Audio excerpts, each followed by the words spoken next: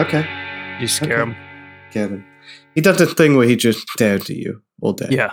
That's the difference between, like, I'm assuming, a cat. Nah, Steve stares at me all day. Really? Oh, yeah. Because cats are, like, more independent. They kind of go off and do their own thing. Yeah. Like, we might be getting a cat soon. Oh, yeah, you were mentioning. Yeah. But, how's Boy going to take that whenever you, like, have Boy over? I don't know. We'll figure it out. It'll probably be, like, if we need to take care of him, it might be, like, one of us staying at, like, my brother's place. Yeah, at your brother's place, yeah. Yeah. Well, I don't think he'll do well. But Boy, like, it usually... Boy!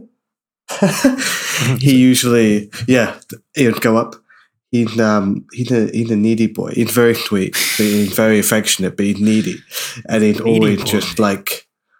He'll hang out with you and he'll just sort of lie down next to you. But most of the time, you'll be, like, on the couch, like, working, and you just see that.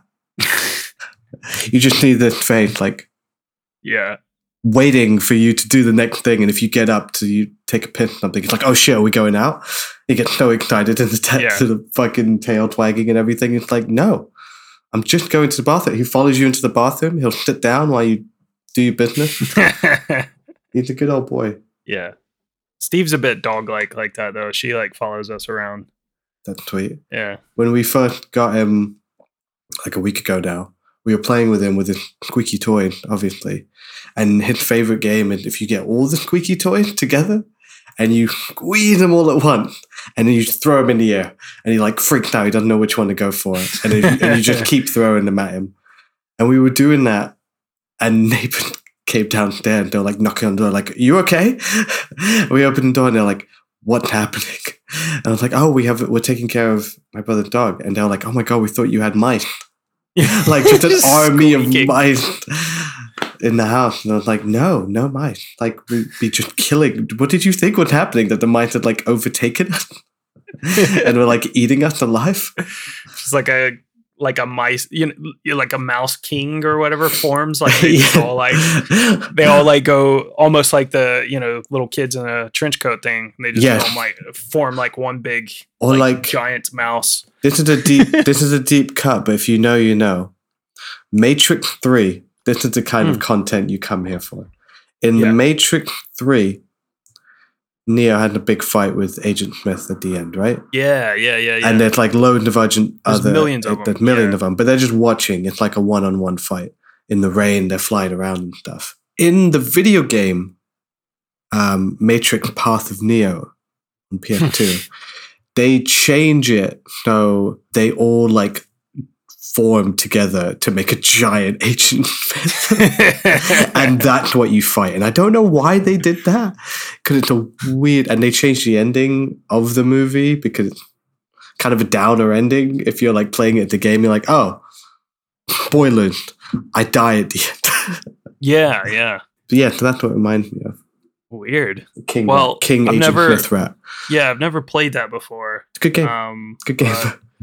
I'm surprised like they're even letting us talk. Oh yeah, guys. We got busted. Yeah, we got busted. I think we fucked around on too many juries, and I think we got done for like obstruction of justice. Yeah. All framed for murder. Mean? Fuck around, find out. Find out, bro. Yeah. And we ended up behind bars. This is a lesson to fathers out there. Wow. We should keep a checklist. We should keep a checklist of the delousing scenes and stuff, like how many times we see that in this. Yeah. Like we got at least one. This movie's a good starting point. Yeah. Obviously it's like one of the biggest ones, but like it like details the step-by-step process of like going through the jail. Like fresh meat, like, and then going in and then stripping you and shit, and then being washed and you're working your way up, that sort of thing. Yeah. Getting a job and all sorts of stuff. Yeah. Well, I guess we should get into it. Welcome to the Botchel Syndicate! Lockdown! Oh, shit. Wow. Couldn't even finish it. Yeah. We're just locked down again. Just locked down. I mean, this is kind of like interesting because like I feel like we lost our minds when we were like locked down because of viruses, and then we lost our minds a little bit more when we were sent to war, and now it's like we've kind of like got both at the same time. Yeah, because great. like, you know, it's like we're locked down, but then it's also like we're being forced to be like prison entertainment, and they let us keep the podcast, which doesn't make sense. I'm surprised they let Boy come in. I don't know, like I don't know if you like took some weird like pet visit thing or whatever. Like, yeah, you know, like pets allowed, like when you get a flat. It was like either you could do conjugal visits or pets allowed. Pet. And you pick Just pets. doing pet.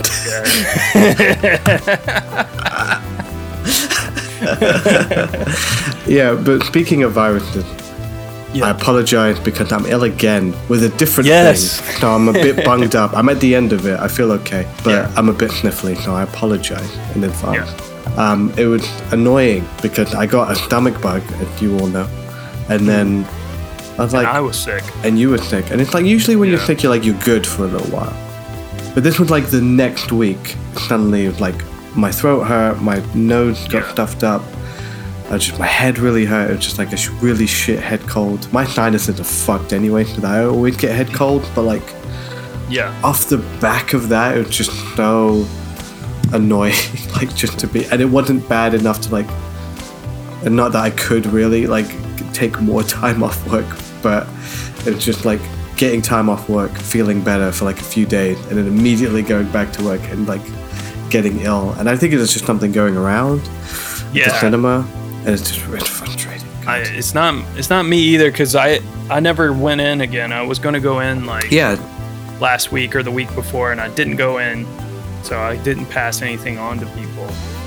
But it was funny because like the last 2 weeks, I was just like, I'm sounding better, I'm feeling better. But like I was listening back to it when I was editing, I was like, dude, I do not sound better at all. Like I sound kind of shitty. So I didn't sound as bad as I did like in the sick episode, but I still sounded pretty shitty. But then I was like going to feel good because like, you know, I was at the gym and shit again, and I like started to get my shit back, man. I was feeling, I had a really good day yesterday. Like, you know, was able to run a mile continuously nonstop without like, cause the last few times I tried to do that, I couldn't even make it like half a mile before like I was gassing out because my lungs were all fucked up. But now I feel bad because I can't come on here and like boast. Because then I feel bad that you feel that's shitty. fucked up. But that's good in the long run. It's good, like to like, cause we're gym bros now. We're gymming. Yeah, I mean, what else can you do in prison? Yeah. Dude, I'm getting fucking swole in jail. Yes. There's nothing else to do. This and read a Bible. But like. But like, it, you know, like you need, you know, like being ill forces you to take time off, but like resting and healing, you know, that's when your muscles grow, and it's actually really good for you. When you come back, you can suddenly do more in the gym. It feels like it should be the opposite, but it's not.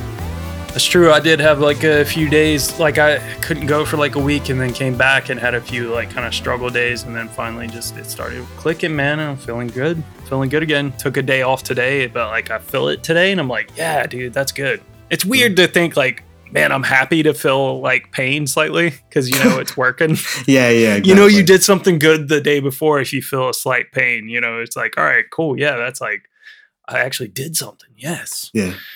I feel good about myself for once.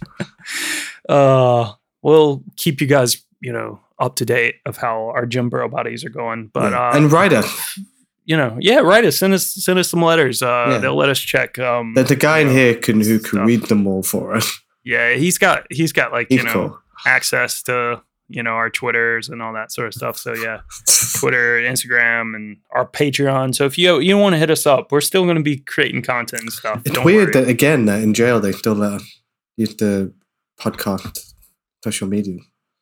Yeah, surely I don't know. They were saying something about it makes prisoners feel better, but like everybody I've talked to don't listen to this shit. So I was like, yeah, we're doing the podcast, and they were like, what podcast? And I told them the Pacho Cinecast, and they were like, never heard of it. It's like everybody in here, no one's heard of it. So I don't really understand why they're letting us do it either. Most of these people are like, what's the podcast? And then they started jabbing me. I've been in here with a shank. It's like I've been in here since 1982. I don't know what a podcast is. Yeah. The world changed. I don't think I can make it out there. Well, Phil, the German philosopher Arthur Schopenhauer wrote, "If you want a safe compass to guide you through life and to banish all doubt as to the right way of looking at it, you cannot do better than accustom yourself to regard this world as a penitentiary. If you accustom yourself to this view of life, you will regulate your expectations accordingly and cease to look upon all of its disagreeable incidents, great and small, its sufferings, its worries, its misery, as anything unusual or irregular. Nay, you will find that everything is as it should be in a world where each of us pays the penalty of existence in his own peculiar way." So, Phil, I say if life is already a prison, we may as well break the law!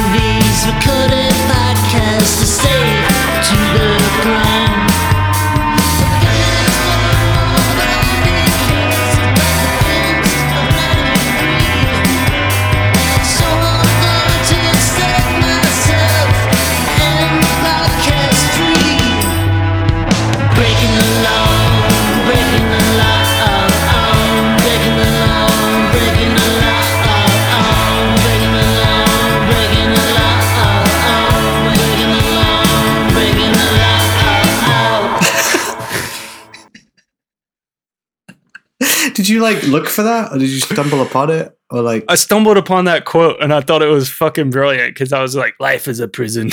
And then I found the We are all prisoners. It's also Schopenhauer, which is like great. Just like I feel like you hear his name a lot, and it's just like, yeah, let's quote this fucking dude. I don't know anything else about him. That's the guy with the cat, right? Schopenhauer's cat, and he put the cat in the prison. Yeah, sure. See? Schopenhauer and the cat. Yeah, and the cat, like, you know, if the cat rehabilitated, you don't know until you open the box. There's so many people that are into philosophy right now, just like, fuck you guys. You deserve to be in prison. You know it's a joke because Jonathan is the world's biggest TBBT fan, and there was lots of references to that in that show. Absolutely. Yeah. This is trippy to think about. Yeah. Also, Schrodinger's law is the one where it, you know, anything that can happen will happen. All the Interstellar fans are like, God damn this podcast. All right, Phil, we've done the crime. We've been tried before a jury of our peers, and now we must do the time. It's the final part of the Breaking the Law arc. We will be talking about a prison movie, a top tier genre, in my own opinion. Yes. I'm really excited to be in this portion of the Breaking the Law arc. And this week we'll kick off this final portion of the arc with one of the most heralded films of all time, a film that has been #1 on IMDb's, that's the Internet Movie Database for all you people out there who aren't hip, top 50 for the better part of 15 years. Like, no lie. And that's above the likes of both of the Godfather films, The Dark Knight, 12 Angry Men, Schindler's List, The Lord of the Rings. Like, 2 of those films are in the top 10, and it's above that. Above Pulp Fiction, above The Good, the Bad, and the Ugly. Phil, what glorious film are we talking about this week? The Shawshank Redemption. Ladies and gentlemen, you've heard all the evidence. This was revenge. He fired the gun empty and then stopped to reload. You strike me as a remorseless man, Mr. Dufresne. I hereby order you to serve 2 life sentences back to back. I send you here for life. That's exactly what they take. I'm Mr. Norton, the warden. I believe in 2 things: discipline and the Bible. Here you'll receive both. Why'd you do it? I didn't, since you asked. You gonna fit right in. Everybody in here is innocent. Hayward, what you in here for? Didn't do it. He had a quiet way about him, a walk and a talk that just wasn't normal around here. On the outside, I was an honest man, straight as an arrow. I had to come to prison to be a crook. I think it would be fair to say I liked Andy from the start. Think you'll ever get out of here? I don't think so. Open this door! I guess it comes down to a simple choice, Billy. Get busy living, you get busy dying. There's something inside that they can't get to that's yours. What are you talking about? Hope.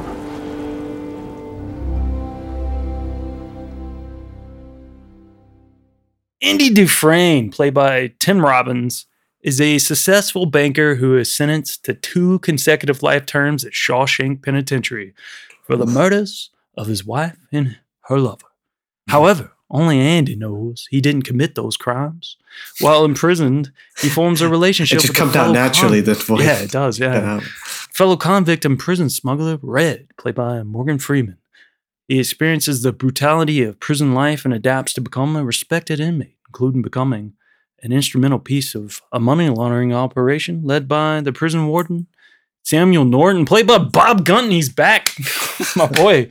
He's back from What was he in last time? What was he in? He was in a 93 film, Demolition Man. Yeah. Oh, yeah. I'll always name it the guy from Ace Ventura. Yeah. The plates and stuff. Yeah. Is that in the second one? The second one, the good one. Yeah. It's take that. Hot takes already. Hot takes. It's the 1994 prison drama written and directed by Frank Darabont, based on the Stephen King novella Rita Hayworth and Shawshank Redemption. Hot takes out the gate, Phil. Are you going to sit? Because last week, I have no memory. I don't know where you're going to go. Because last week's episode, we ended it and we were talking about we were going to do Shawshank, and you were just like, huh? And it like led me down a thing where I just felt like you were just going to be like in that camp of the people who just like are angry on the internet who keep writing about how Shawshank's overrated. Oh, all right. So I can't, now that we've seen it. Yeah, I saw it again. I mean, we've seen it before. I've seen it loads of times, but yeah, I saw it again today. Yeah. No, I'm not going to fall into that camp of people, but it does have that reputation online. Yeah. So I think that was part of like the lack of excitement to go back to it. But to be fair, it had been a while since I just sat and watched it. And I know it very well. I've read the book. Like I do really like that story, and it's a classy movie. It's a classy picture, man. You know, it's extremely well made. It's fucking directed by Frank Darabont. It's Roger Deakins, doing cinematography. Thomas Newman doing the fucking score. Dude, the score is so good, dude. The fucking thing that played when he's not when he's breaking free, it's when they like figure out, like when they rip the poster. Like there's a fucking thing that comes in. It's so good there. Even when he's breaking out, it's really cool because it's that music. It's like dun,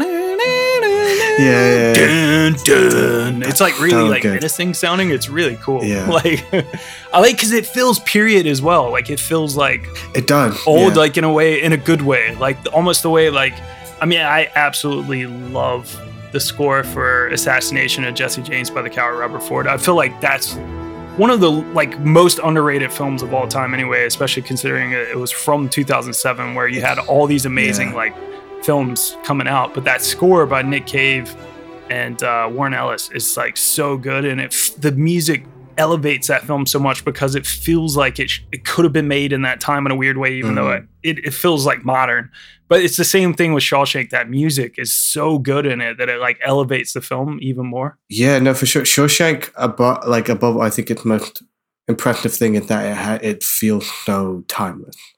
Mm-hmm. It's a film that like could have been made in any era, can be watched in any era, and it fucking works. Yeah. Like it's just a solid story, executed perfectly with a stellar cast. I mean, 2 standout performances. Obviously, Tim Robinson's great, and Tim Robbins is a great actor, but he doesn't have a lot of these. And like this is like Morgan Freeman's like most defining role, or like his maybe breakout role. It's the one. Yeah, I don't know.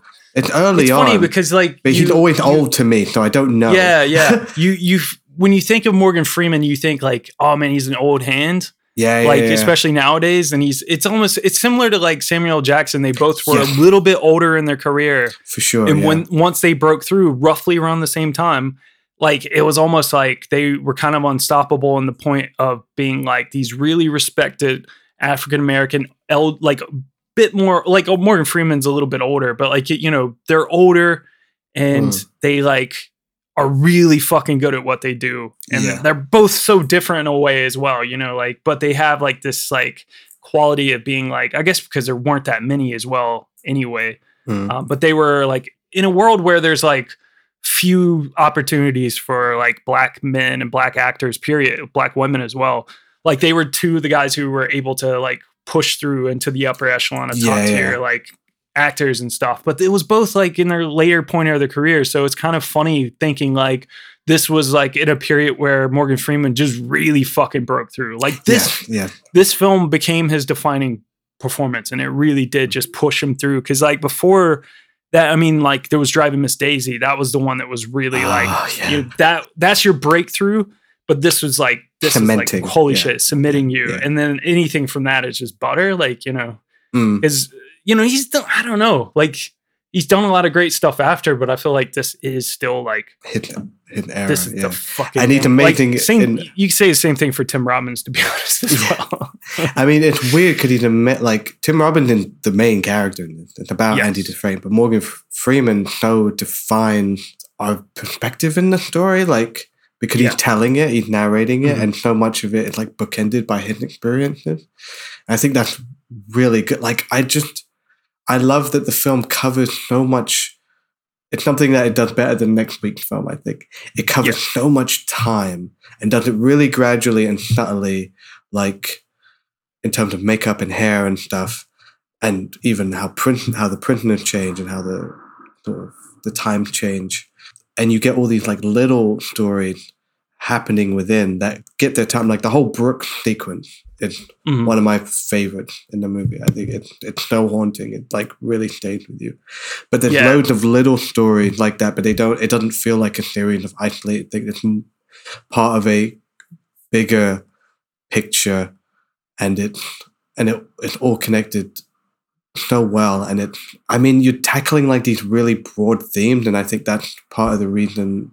I mean, the movie is obviously about hope in the most hopeless place, like Rihanna would say. Yeah. But it's like, I think maybe that's a reason why it's so beloved, years later. Like it's still considered the best, like best in the genre, but best. I think that's the only thing. I'm like, Shawshank Redemption is great. I love it. I don't know if it's the best movie ever made of all time, though. And but I think anything we would get into this conversation. I think anything in that position. I'm trying to check myself here. Yeah, I think I would backlash against. There's very few movies that'd be like, yeah, that's fine. It's just I don't know. I think it's like the Oscar thing, right? Like whatever, Oscars don't matter, but like there's this thing every year where we pretend that we don't care, but then we can't stop talking about them. Yeah, and then there's always a thing where like certain movies are liked until they win, and then there's sort of a backlash. Like I remember that was Shape of Water, and I think it's maybe that sort of thing with Shawshank. Same with Forrest Gump. Like Forrest Gump, we love Forrest Gump. But that movie's gone. It's so big, and it's so like it's permeated pop culture so much, and that I think breeds resentment for people where they're like, "Fuck this movie! I see it everywhere, and like I don't get it." But it's I was going to say the same thing. Like I brought it up in the that similar sentiment in the Napoleon Dynamite episode, because like I was saying how I saw Napoleon Dynamite like back before like anyone. It was like I saw it in theaters, and I went back to school and no one knew what the fuck it was. And then like I was just like, wow, you didn't see anything for it, and they were like, no. But then by Christmas it blew the fuck up, and it was like MTV and like Vote for Pedro shirts everywhere. So it was just like, And then by that point, I was just like, man, fuck Napoleon. But it's like, it's the same thing. Anything that like popularity. It's like your favorite band hitting it big. Ownership. Yeah. Or when like wrestling in the Attitude Era, right? When everybody was suddenly a wrestling fan and you're like, you don't know any, like name this and that, you know, like you don't know anything. Yeah. When you start seeing like, you know, Kylie Jenner or something like that wearing a fucking NWO Wolfpack shirt, and you're like, fuck off. You weren't even alive. No, I thought we would get into that sort of conversation. I think it is an interesting thing to bring up, but I like that you've already kind of stepped in the foothold of like, where you're kind of saying that like anything that's in that position is going to be looked at that way. And also like saying something's the best is subjective as fuck. Like having these conversations is always really subjective because, you know, we could easily talk about like, if it was The Godfather, people would be doing the same thing probably. I think like maybe The Godfather has like maybe room for, you know, it to be there. But at the same time, there's going to be plenty of people who like, especially like, you know, both films really, even Shawshank doesn't do a lot for like female like characters. No, there's no women in this movie. Yeah. In this film. In The Godfather, there's like 2 women and they're not treated very well. And it's like a lot of women don't really, we've had that conversation in the Godfather episode where like a lot of women are like, what's up with men in The Godfather? It's like a joke almost. It's like a wink fest for like men. Oh, The Godfather. So yeah, it would be the same fucking thing. But I'm glad that you're kind of in that ballpark, in that mindset, because I like when I was watching this, I wanted to kind of go at it like in a different kind of lens, but I found myself being like swept into like the, you know, just the love of this film for me. Like I've always really liked this movie. Yeah, me too. I was watching it being like, and then I'm just like, but damn, this is good. It's fucking good, like, and you can't help get into it. Yeah, and get emotional. The performances are great. Invested. The music's good. Yeah, the story's amazing. Like, maybe it's not the best film ever, but it does so much good in the film, and the message is really nice. Even if we don't even want to dip our toes into the people who go into the whole like Jesus allegory sort of side of things. You know, because they like view Andy as being like a Christ-like figure coming into the prison and bringing like hope and recreating the prison, bringing like, you know, literacy and blah, blah, blah and all sorts of stuff. But it's like, I mean, but like, who cares? Literally, who cares? It doesn't hammer it home anyway. And like, you know, I think people are always, I think like people are always trying to look for some reason to like kind of go into, I don't know. And also, even if it is, who cares? You know, like if we go, even if we want to like think of it that way, everything that Andy does and everything that like even Christ, like they say did and taught and believed in his message and all that shit is all very positive stuff. I think a lot of the stuff that like taints like religion and Christianity, it's the institution of and the people who like who lose sight of that thought of hope. And, you know, just being kind to others and trying to, you know, leave the world better than you've, you know, found it, you know, like. And those are rare themes in a fucking prison movie. Yeah. You don't you never get shit. That's not really what it's about. I mean, there's always like people trying to break out, but like this, it's such an earnest portrayal of those themes and feelings without shying away from the darker aspects of it. I mean, it handled everything tastefully, but like everything is there that you would expect. Like people get beat up and abused and die in this movie. Like it all happens.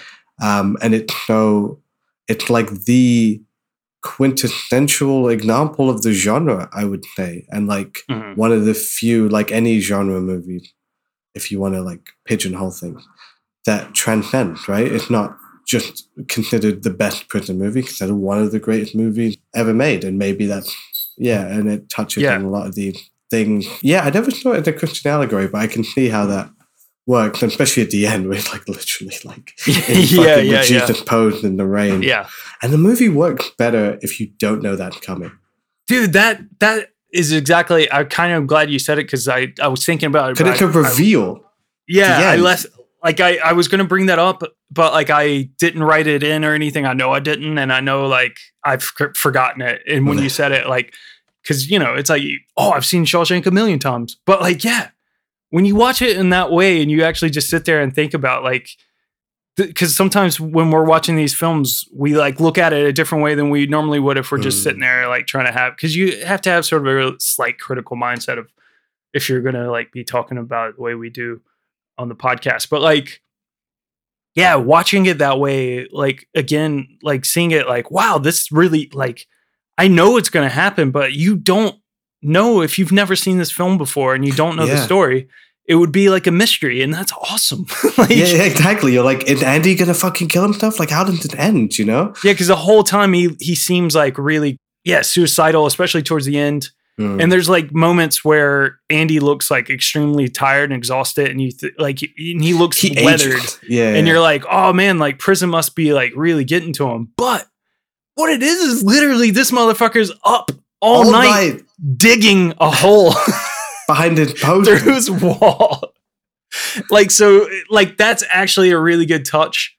Like, because I didn't really think about that until I was reading something when I was like prepping this episode, and I was just like, oh yeah, Andy's literally just been up all night. Like, yeah, for 20, 19 like, years, whatever. Like almost 20 years. And like, I was thinking as well, like, there's stuff beyond the hole. So he finished the hole and went through it one night and then saw, okay, this is the fucking sewage pipe and it leads. I have to take it that way and I can break, it's kind of weak. Maybe I can break through with a rock. And it's like, but then it has to all culminate. Like I have to wait for a stormy night. It's like all these elements have to fucking come together for it to work. And like, having the change of clothes and like taking down the fucking warden and the captain on his way out. It's so dope, dude. It's like I completely forgot about the whole like money laundering like subplot. In my head, I just remembered it. I was just like, oh yeah, doesn't he like become an accountant for them or something? Like that's all I remembered about that. And I forgot how significant that, and obviously that's part of how he can get out, and like and fund his escape, exactly, and fund his never-ending summer vacation. Zewataneo. There's so many jokes in this that have been not tainted, but like just remind me of Family Guy. I don't know if they did a whole episode that was a parody, or if it was just they did several sequences that were things that were references to Shawshank. And I remember them doing that bit where it's Morgan Freeman's character finds the note and he's like, you remember the name of the town? And I think it's Peter going, fuck. Because he doesn't write it down. And then there's another joke, it's like, and it does ruin the scene. He's like, how can you be so obtuse? And then in Family Guy, he's like this, like he's at an angle and he's like, what do you mean? Literally like an obtuse angle. Yeah. And it's really funny. That scene's great too. Now am I being obtuse? Fuck that warden. That piece of shit warden. As soon as they like introduced the young dude who like, has been with the other, he had the story at the other jail. Tommy, Oh man, that shit's so heartbreaking with the fucking high school diploma. I was like, fuck this dude. This dude deserves to like die in the worst ugly way possible. Yeah. It's like all these things, I don't even know why it works. Like, because you've mentioned a couple of things that I think some people don't like about this movie. Because it has cheesy elements. For instance, The Rock and the thunderstorm thing. It's just it's kind of cartoonish in a way. Oh yeah, in Family Guy, it's the Friend theme. That's how they do it. Oh yeah, like the warden is watching Friend, and he's waiting for in the opening theme that. It's funny, man. That's funny. But then, like, there's also the warden himself, which is like, man, there's so many movies where like it just for some reason wouldn't work, but I don't know why. I really like this. We're gonna get a few. The shitty warden. Have you seen? I kind of want to ask this without revealing what the last movie we're gonna do. I haven't seen it. I haven't seen it. You've not seen it? No. Like, dude, the parallels are insane. Like, I'm just gonna go ahead and say you've seen that movie before. Okay. And that's it. That's it. That's where I'm going to leave it. Fair enough. But no, I love Shawshank. I think it's a blast. It's a blast of a movie. Like, kids, I don't know, man. It's just like, it feels like comfortable. It's like a comfortable, putting on a comfortable sweater or something, like, yeah. You just feel nice watching it, and the music's great and the performances are good. And the stories like, just, it's just like, I don't know. It's timeless. Like you said, it's just good, man. I don't know. Like I don't want to get swept up in that whole like. People like the smell of their own farts a little too much on the internet sometimes. Like getting upset about it. It's like, dude, who cares, man? Fucking who cares? I'm so over people. And this is something that was like, this is nothing new. I kind of remember like when Shawshank originally became like the #1 film and people flipping their shit. And the fact that it's like 15 years later and you could still find like people, going on diatribes on Reddit or Quora or some shit, like asking like what other people think. And it's like, who cares, man? Like, doesn't matter. Does it fucking matter? It doesn't. Like IMDb does not dictate your life, just the way like Twitter and Instagram and TikTok and all this sort of shit doesn't dictate your life. You can just like, I don't know, man. I'm like throwing my own shit out there because I'm on holiday and I'm just not going to look at any of that shit for 2 weeks. And I'm really excited about that. You could be in prison. Yeah. But that's true. Yeah. It's prison, not holiday. Yeah. I got to keep telling myself it's holiday though, because I feel better about it. I feel better about myself, All right. Well, Phil, it was in the late 1980s that Frank Darabont found himself in what he called a rut of horror movie after horror movie. And in my opinion, I'm like, dude, that's a dream, dude. Like, I want to be in a horror movie rut. Yeah. Come on. Let's give me some more roles, I got cast in one film. I'm going to keep making them, you guys. If you want to make horror films, you need a big bastard. I'm your guy. Come on, hit me up. But yeah, as well as directing the TV movie called Buried Alive, he had also written The Fly 2.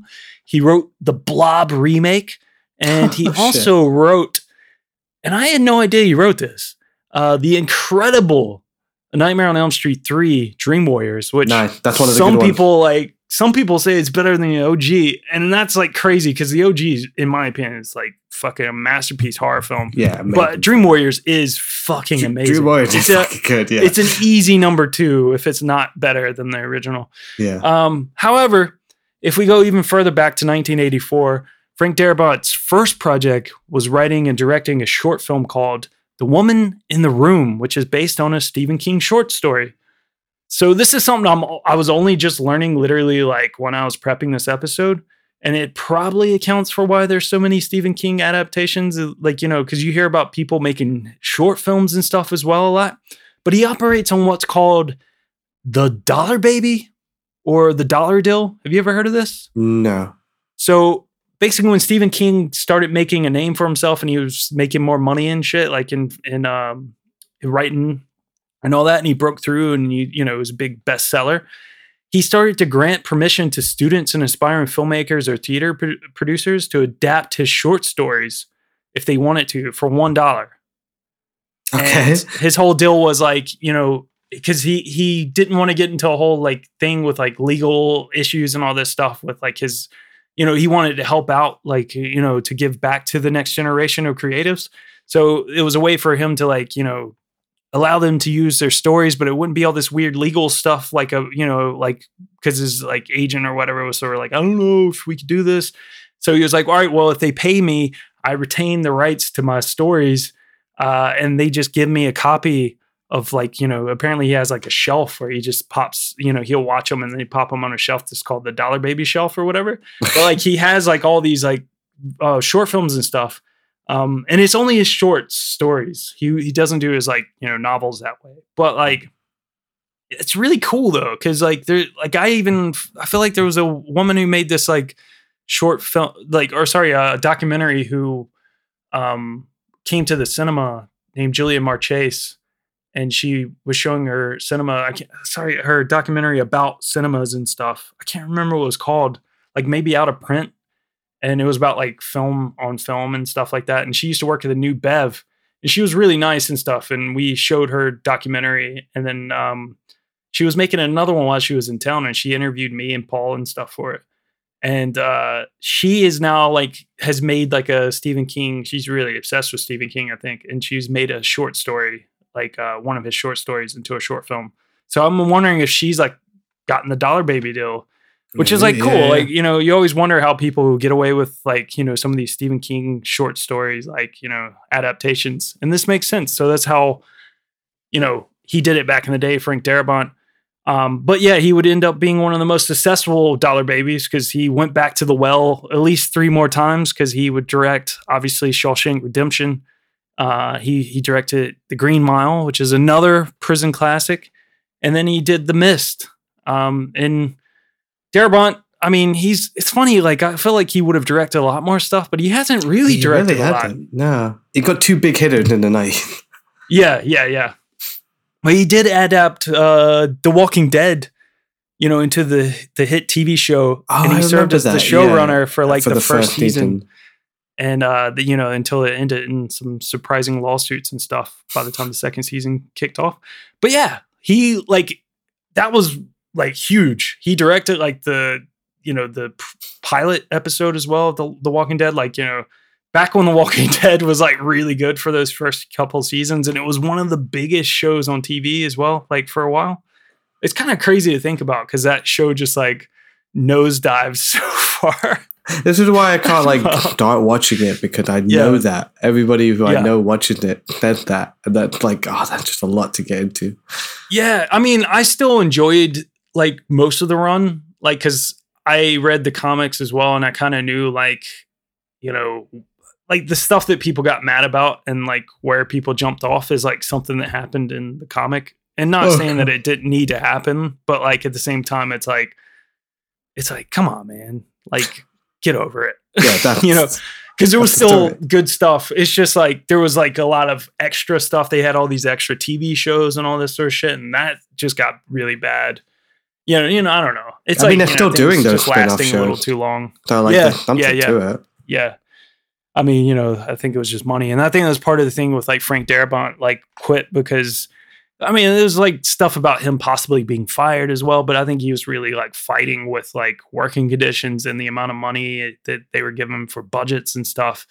And the amount of money that AMC was earning and not getting like people not getting a fair share. And I think years later, like even Gillian Hurd, who was like one of the big showrunners and stuff as well, or producers of The Walking Dead, her and even Robert Kirkman, who like wrote the story, it was a big bunch of them went and had like basically a big like lawsuit against AMC for basically just not getting paid what they were earning, like what they were owed. Yeah. Because like the advertisement is insane. Like they made a lot of fucking money. I mean, there was periods of time where The Walking Dead was like hitting easily 10 million people like for a new episode. So it's like that's nuts. Pay these people. Yeah. The same with the strike happening. Just pay these fucking people. Yeah. Seriously, man. These fucking billionaires. Fuck them. Anyway, it was after writing Dream Warriors in 1987 that Darabont returned to Stephen King to purchase the rights to adapt Rita Hayworth in Shawshank Redemption, which is the 96-page novella from Stephen King's 1982 collection called Different Seasons, which he wrote to explore other genres than horror. Other novellas included in this same collection that were also adapted were Apt Pupil and The Body, which would become Rob Reiner's Stand By Me, which we did an episode of. We did that. Yeah, it's kind of crazy that all 3 of these stories were in the same collection. That's nuts. I mean, Stephen King, like, is he the most like not obviously not including someone like Shakespeare or something and like Dickens, but like modern author, he's like the most adapted, profitable fucking writer in the world. It's insane. So many stories, like, and it's funny too because like a lot of them. I mean, I don't know. I can't say like because I haven't read his stories. Like I have never read a Stephen King book or story. Okay. I've read mainly just because I don't like really read a lot. I'm stupid. I've read that collection, the one with The Body and Rita Hayworth on it. I haven't read anything else. I don't think. Like I know people love Stephen King, and I know there's like, but I always hear like funny stuff, and I want to read. I just like I never have time to and shit like that. And sometimes I like really like want to pick up a Stephen King book and just read it. Yeah. I know a lot of his stories mainly because I really like a lot of the films and stuff, and the stories are great. But there's always like really funny stuff you hear, like basically like the ending of It and stuff is just like really fucking weird. And it's just like, dude, what are you writing about? One of those you don't want to go into too much. Why did the kids need to like fuck each other like in order to have like have this Superpowers. innocence thing or whatever, superpowers to kill this fucking like spider monster thing. It's like, what? You should like, because like you'll be in the mood, like October, Halloween, you should just pick one. Yeah. Shining, It, whatever. The one about the just read car, it. Christine. Yeah, and be Christine, like, yeah. read it. And then that could be like a tradition. Like every Yeah. Halloween, I read a fucking Stephen King book. I don't even like him. Yeah, maybe that's a good idea. I don't know. I mean, people love like the Watchtower stuff and all that, you know. Oh whatever that- yeah, I forget the. Like, I've not read any of that. Yeah, there were loads of those. But they've adapted that shit as well. Even I don't That know. didn't And it's do funny well, because yeah. some are like good, some are bad. Some And some doesn't- are trash because they're like made for TV. Yeah, But some of those I fucking love. Or like the lower, like the less talked about. well, like the stuff. TV. Man, I love Thinner. It- Dude, Thinner's so Oh, you've good. talked about that before, yeah. Thinner's so good. Never seen that. It's so weird. But like It's the so fucking weird. but like the TV movie, It was iconic. Like long before. Oh yeah. Before the Before the fucking new shit, I yeah. haven't seen the new one, but like, but even that, like, had an influence on culture, like that fucking Stranger Things as well. Like, Yeah. obviously, Absolutely. people Yeah. still digging the Stephen King thing. Doctor Sleep, they just made a fucking Shining sequel. Yeah. Never. I've not seen that, but apparently that was good. The first It movie, It Chapter 1 or whatever. I think I said this on the podcast before. I like sat down and watched them because I was curious and I had like, I don't know, it was free time. And like, I actually kind of liked the first one and I was like surprised. I was like, actually, this is not too bad. You know, you get over this sort of Stranger Things vibes of it, but like, you know, it's like, it's not too bad. And then I watched the second one. I was like, this is horrible. It's so bad. It's so, What like, happened? It's so different. It's like, wow, holy shit. Like the vibes are so different. Anyway, basically when Darabont went to Stephen King to tell him he wanted to adapt Rita Hayworth in Shawshank Redemption, like Stephen King didn't really understand how like he could do it because it's like largely focused on Red contemplating his like fellow prisoner Andy. Yeah. And it's like, you know, a lot of that's like just told through narration and stuff. And, you know, It's like, I'm going to find a way. yeah. He was like, how could this be a feature film? But Darabont believed it was obvious. So he accepted Stephen King accepted a $5,000 check from Darabont, but apparently he never cashed it. And later he framed it and returned it to Frank Darabont with a note that read, in case you ever need bail money, love Steve. It's really sweet. Send that shit to us. Yeah, come on, man. I could use. We need bail money. We need bail money. I could use. We're that innocent. $5,000. Our lawyers fucked us. Don't you know everybody in here is innocent? Another motherfucker tells me that. I swear I'm going to shank him. Shank him. Now I know why they call it Shawshank. But yeah, Frank Darabont wouldn't work on the script for another 5 years down the road. And when he finally did work on it, he basically did it in an 8-week period. He expanded on elements of King's story. Brooks, who is in the novella, is a minor character who dies in a retirement home, actually becomes the tragic character, which you mentioned, who eventually hangs himself. Yeah. Tommy, who in the novella trades his evidence, exonerating Andy for a transfer to a nicer prison. In the screenplay is murdered on the orders of Warden Norton, who is a composite of several Warden characters in Stephen King's story. Yeah. Frank Darabont opted to create a single Warden to serve as the primary antagonist in the story, which I think it works, you know. It works I think much better. All the stuff that he did, I've read a little bit about like some differences and stuff, and I think it really does work that way. I mean, if you have like one single Warden, it sort of just drives the story like, I don't know.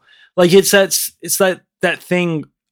There's elements to this film where I feel like certain characters don't age the same way other characters do. And I think it works so well that way because it does feel sort of dreamy sometimes.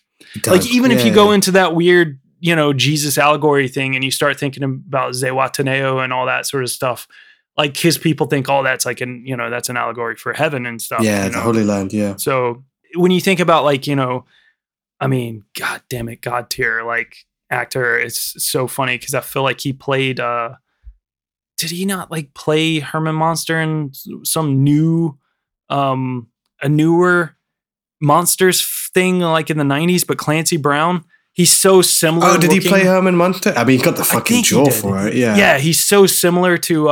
And plus, it's even like a weird crossover because I always talk about what's his name from last from Vinny, who played the original Herman Monster. God damn, his name's like Fred Gwynn. Fred Gwynn, yeah. Fred Gwynn was in Pet Sematary, the first one, Yes, and then Clancy yeah. Brown is in the second one. So it's perfect. But anyway, Clancy Brown in this film, Great. is amazing. I love Clancy Brown. He's so good. He's such a fucking prick, and he plays it so well. But he never ages, and it's also sort of that thing of like, why do these, I feel like it works a little bit better than the next film because they do age and stuff when we get to next week's film. Significantly. Yeah. But the, like people like, Clancy Brown, I don't know. Why is he there his entire life? Like no one leaves. No one gets a new job. No one gets a promotion. Yeah, and that would be a natural part of it. That's the difference between, again, like this and the next one, where that's part of it, that people leave.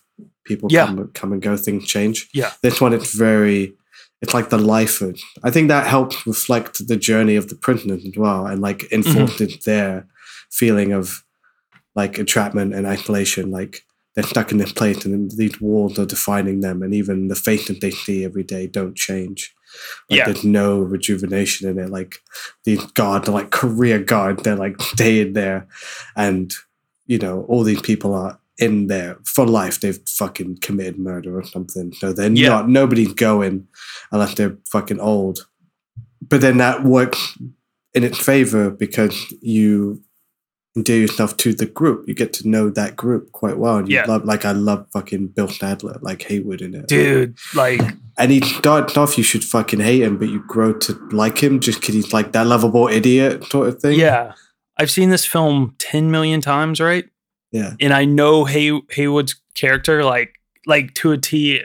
I think one of the coolest things about him is his obsession with wanting to listen to Hank Williams, and then later he gets to listen to Hank Williams, and it's like one of the few actual songs in the film. That's true. Like, yeah. I love that song, and it's great, and it's just like him singing along to it. It's really funny. I didn't know until this time that was William Sadler. How did you not know that was William Sadler? Because he doesn't look like him. Yeah, he doesn't look like him in Death in Bill and Ted, or the bad guy in Die Hard 2. It's like his hair, everything about it, the accent. He got that everything cool little about it. stutter he did. Yeah. That's really nice. He became someone completely different, which in my head is just this guy. I don't know. Such an underrated actor, dude. I guess I never really looked, because the upper echelon characters in this film, like Morgan Freeman, Tim Robbins, Clancy Brown, Bob Gunton, those are the people you really think about. And then you have these sort of side characters that of course have big parts in the story, like Haywood and Tommy Brooks, and Boggs and Brooks. But you don't really think about them, who's playing them sometimes. And you kind of get lost in it sometimes. Yeah. They are just that character. Yeah, dude, I don't know why. But when I think it was I saw his name in the credits and then it clicked. I was like, oh yeah, he's what? I don't know why. It just kind of twisted my brain a little bit. It was fuck, dude. It's really good. Frank Darabont listed Frank Capra's Mr. Smith Goes to Washington and It's a Wonderful Life as inspirations. It's a Wonderful Life vibe, for sure. Yeah. He calls them tall tales, and he likens Shawshank to a tall tale more than a prison movie, which adds a lot to that whole it's dreamy, a legend. It feels legendary, dreamy. Yeah. Static. Yeah, definitely. Yeah. Which I think works so well. He also listed Martin Scorsese's Goodfellas as the inspiration for the use of dialogue to illustrate the passage of time in a script, which you were kind of talking about. It flows really nicely with time and stuff. Yeah. And when he was finished with the script, it got into the hands of then Castle Rock entertainment producer Liz Glotzer, who threatened to quit if Castle Rock didn't produce the film. And this is where director and Castle Rock co-founder Rob Reiner got a look at the script, and he loved it. Obviously, we just mentioned that Rob Reiner directed Stand By Me, so he is, he's all too familiar with Stephen King's work, and also all too familiar with different seasons because he adapted something from that same book as well. And he offered Darabont somewhere between $2.4 and $3 million so that he could direct it himself. And, he was interested in casting Tom Cruise as Andy and Harrison Ford as Red. I mean, no on the Tom Cruise. Harrison Ford, I see it. And especially if you're thinking the book, from the book. Yeah. He's white and he's like redheaded. And that's where the name comes from. Yeah. And then the joke, there's like a reference to that in the movie, which is nice. That shows you how good Morgan Freeman is. Like, he's perfect for that role. Yeah. Like, nobody else could really play him. Absolutely. Castle Rock offered to finance any other film Darabont wanted to develop. Darabont considered the offer, citing growing up poor in Los Angeles, believing it would elevate his standing in the industry, and that Castle Rock could have contractually fired him and given it to Reiner anyway. But he chose to remain as the director, saying in Variety in 2014, you can continue to defer your dreams in exchange for money and, die without ever having done the thing you set out to do. You get busy living or you get busy dying. Absolutely. So he refused Reiner's offer, stating this was my chance to do something really great. Reiner would serve as a mentor to Darabont, and within 2 weeks of showing the script off to Castle Rock producers, he got $25 million for the budget to make the film, and he took about $750,000 screenwriting and directing salary plus a percentage of net profits. Tim Robbins obviously plays Andy Dufresne. In my opinion, this is like a career-defining role for Tim Robbins. I mean, he has numerous great movies. Of course. The Player, Jacob's Ladder, and Yeah, I feel like he's only really, like in my mind, really only stood out in like a few films, like, where it's like, holy shit, like this is great Tim Robbins films. Obviously, there is Shawshank Redemption. But then there's like the Mr. Baseball special, Bull Durham. Yeah. The Coen Brothers classic, The Hudsucker Proxy. I haven't seen that one, but yeah. Clint Eastwood's Mystic River, which he won an Oscar for. Oh, I forgot about that. Yeah. And Howard the Duck. Phil I'm just kidding. Man, my dude is pretty fucking perfect. I don't know. It's something funny about it, but he's pretty fucking perfect in High Fidelity. Like, I feel like there's never been a more perfect Tim Robbins role where he's just wormy enough. He stands out to me. The Tim Robbins movie roles I like are weird, slimy, funny side characters. Yeah. So like High Fidelity and like Pick of Destiny. Like stuff like that. Like it's a very similar character. But I fucking love him in High Fidelity. Yeah. Yeah, so good. What's his name? Like Ian? Fucking Ian. What Ian guy? So good. Like, I feel like that film's so fucking good too, because like it's just like a lot of it's just in John Cusack's head. Like it just gets so more like perverse and weird in his own stupid head. Dude, that film's great. Like, oh man, I love High Fidelity. Yeah. Go on and on. Before Tim Robbins got the part, Frank Darabont looked initially at some of his favorite actors, such as Gene Hackman and Robert Duvall, for the role of Andy Dufresne. If you wanted to go old man role, but they were unavailable. Clint Eastwood and Paul Newman were also considered.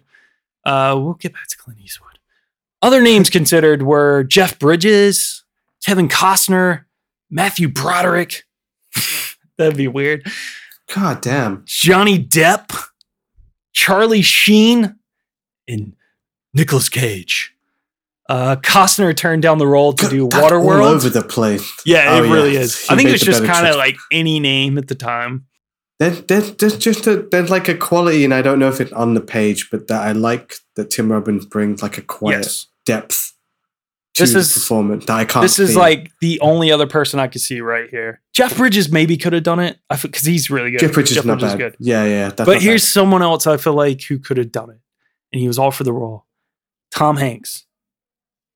I feel like he brings that everyman quality that he could have easily pulled this off, and it would have been pretty damn good. But he turned it down due to scheduling conflicts with Forrest Gump. So I want to see Tom Hanks go make Forrest Gump. Yeah, Forrest Gump. I just don't want to see Tom Hanks in prison. I don't know. There's just something about it. Like, he's too nice. He's too nice to be like jumped by a bunch of guys. It just for some reason it doesn't work in my head. Yeah.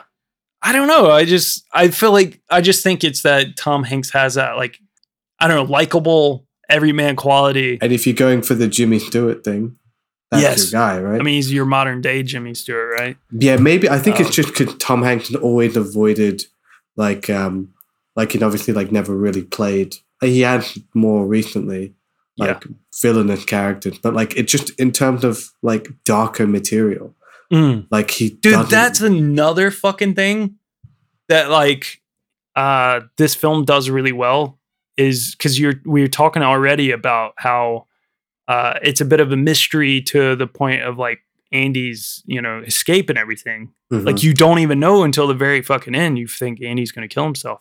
But what you also don't really know is if Andy actually fucking did it, killed his wife and her lover.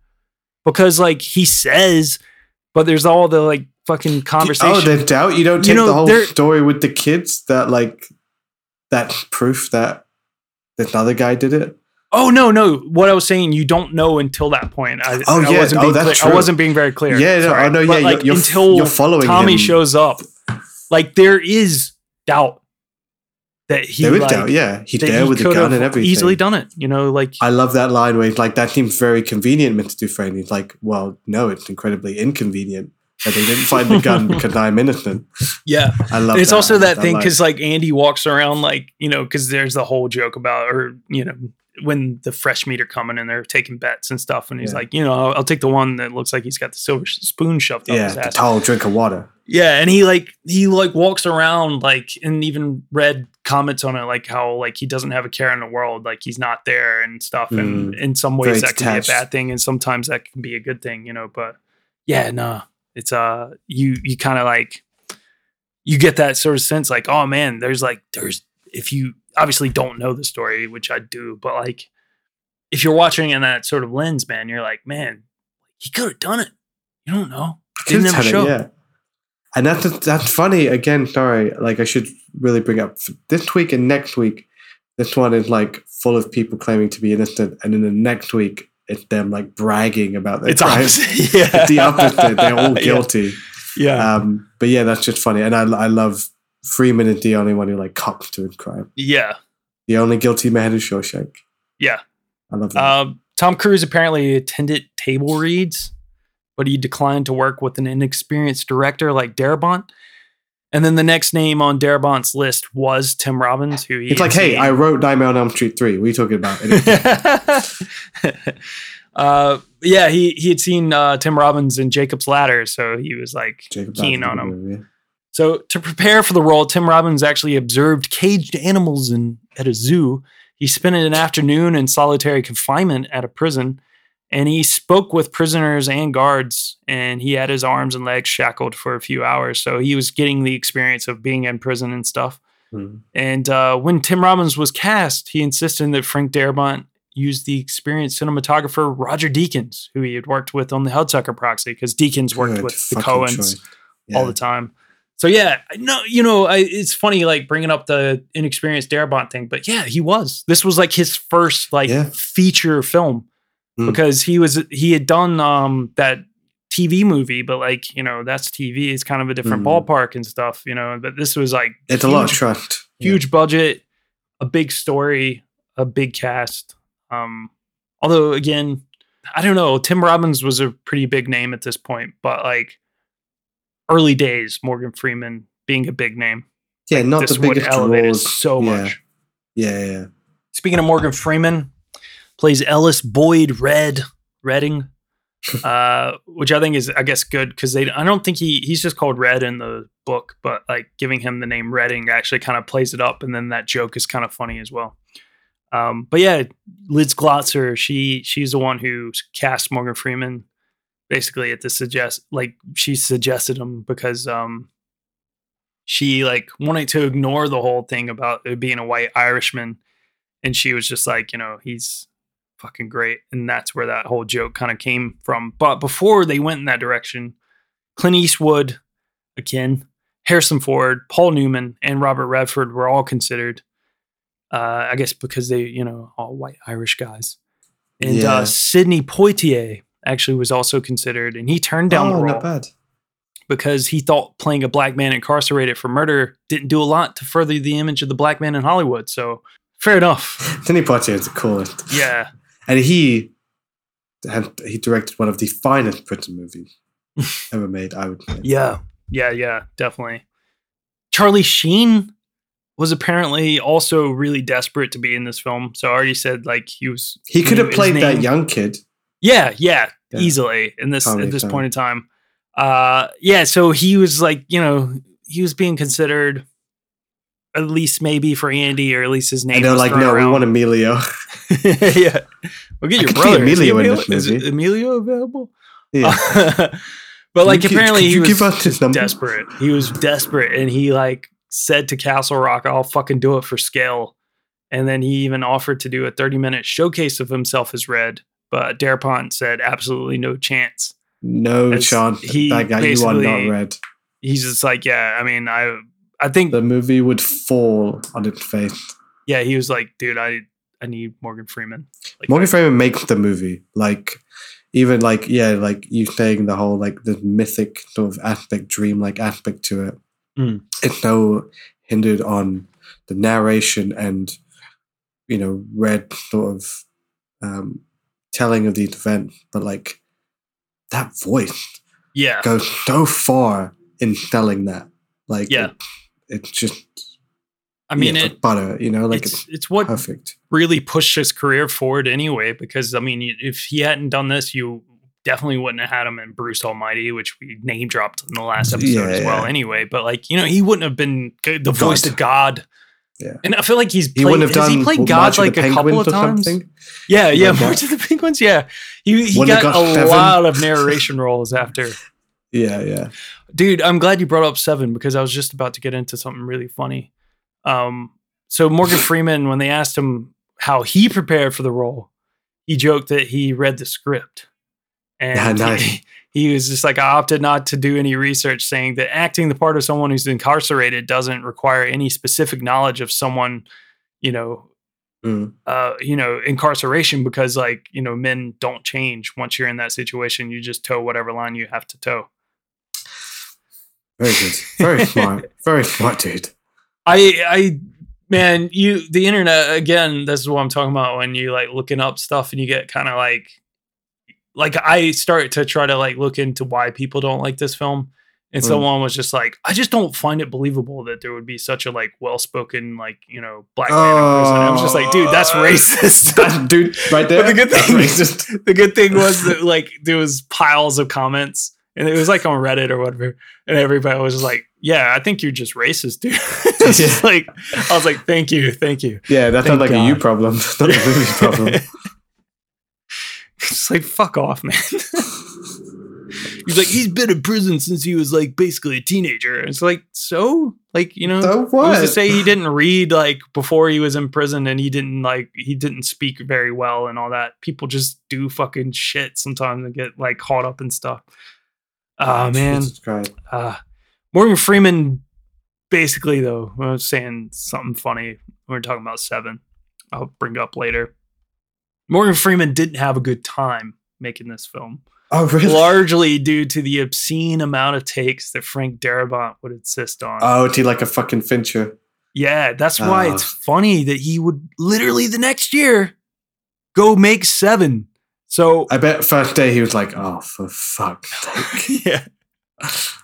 These fucking kids I have to work with. One day we'll have to do a 7 episode. I know we've talked about it before. I think we'll have to do it sometime.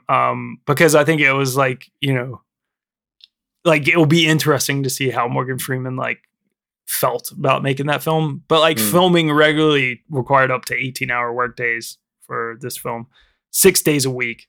And Morgan Freeman described filming as tense, saying most of the time the tension was between the cast and the director. I remember having a bad moment with the director. We had a few of those. Not everybody said that. Like, it was just like a lot of this was Morgan Freeman. Like, apparently Tim Robbins had a great time filming the film. But Andy and Red's opening chat in the prison yard, where basically Red, like Andy asked Red if he can get him the rock hammer. Yeah, I hear you're a man who gets things. Yeah, like that took 9 hours to shoot. How? And mind you, Red is pitching a baseball to a fellow inmate the entire fucking time he's doing this. So Morgan Freeman showed up to the set the next day with his arm in a sling. And after a while, I think he just simply refused to do additional takes if he thought like it's good. We got it. Yeah. And I think a lot of it was just due to the fact that it was like, it wasn't very different. Like, you know, Frank Darabont said that he learned that, like, I can't remember the exact quote because I don't think I wrote it down, but he was like, he learned that like you, because he was new to it, but he learned that like you really start to learn and see what you can get out of your actors through doing the multiple takes and stuff. But like Morgan Freeman saw it, it was like the takes weren't very much different. And it was I felt like maybe there wasn't the direction. Like, I don't know. There's certain directors like they do it for different reasons, right? Like Kubrick would do it. Kubrick would do it do it, but to like break down the actor to the point where it's like, at that point, it's a lack of trust, right? Where it's like, I don't believe you. I don't trust you to get this performance. Now I'm going to make it fucking real. Yeah. I'm going to get you to that place, like legit hysterical place, and capture that. And then there's others who are like, I think Fincher is kind of not that extreme, but like he wants to get to the point where like they're no longer, you know, reciting words because they've done it so many times. It's coming out so naturally. Yeah. And he has a very specific rhythm to his films. They're very quick and fast paced. And I guess others just want like lots of different options and like cutting them together in the movie, like having So there's different reasons for it. I didn't see a lot about like, you know, Darabont's, you know, reasoning for doing it. So I don't really know. And he's not like a Kubrick, so it's not like you don't really have people writing fucking books about why Kubrick did like a million takes, and Fincher like becomes kind of like a funny, you know, person as well. But it is really funny that like the next film, like one of the next films, I think he did a couple in 95, but like one of the next films that he would go on to do would be Seven, and you're with someone who's very notorious for doing multiple takes. It's probably just like, fuck. But yeah, it wasn't just Freeman who had beef with Darabont. It was also cinematographer Roger Deakins, who found himself in many battles with the director. Darabont favored more scenic shots, while Deakins felt that not showing the outside of the prison added a sense of claustrophobia. And it meant that you know, that a wide scenic shot was used, it had more impact. So it was like, you know, he wanted to like keep a lot of it tight inside of that prison and stuff. I kind of like the sort of glory shots of like when the camera like goes over the yard and like goes like sees all the faces of the prisoners. But I see what he means. Yeah. You know, also like, I don't know. I think again, we're also like, it's almost like 30 years removed. Yeah. And in my head, I'm just like, dude, listen to Deakins. Like, always listen to Deakins. Listen to fucking Deakins. Because he's thinking big picture as well. That moment when we escape is so much better if you've been trapped for so long. Yeah. You know, like, and like visually trapped. And then when you suddenly would open up to these big, like, big scenic shots of him and running through the water, I think that would be even more, impactful in that thing. Maybe that's what he was going for. I wrote this down. I thought it was really funny. The most iconic shot, obviously, in the Shawshank Redemption, you've already spoke on it, but you know, it's probably the most iconic one is Andy's escape. You know, him just with his arms out. You know, very religious looking. Anyway, in the rain, it's a great shot. He crawled through 500 yards of shit-smelling foulness, according to Red, and he falls into that river of just muck. And he came out clean on the other side. And he's standing in the, you know, he's got that fucking arms raised in the rain. And the lightning flashing. Yeah, you got the crane shot and everything. Very famous shot. But Roger Deakins doesn't like it. He said it's one of those shots that I hate. I hate it because I overlit it. Oh, that's great. It's great. It's so funny. Great. I just thought that was funny. It's one of the most iconic shots in cinema. He's like, fucking hate it. Yeah, fucking hate it. Bullshit. But yeah, Freeman did actually enjoy his work on the film, though. Like his output, saying that the final parole board hearing speech that he gives, because it's something you go to a couple of times in the film where he goes. It's the perfect like rule of three, and the third time it hit. Although it's a great monologue, it's a great scene. Would you approve that guy? After Yeah, that, that's though? like, yeah, it's so funny. It's like, is that He's what like, you want to "Fuck hear? you." It's Yeah.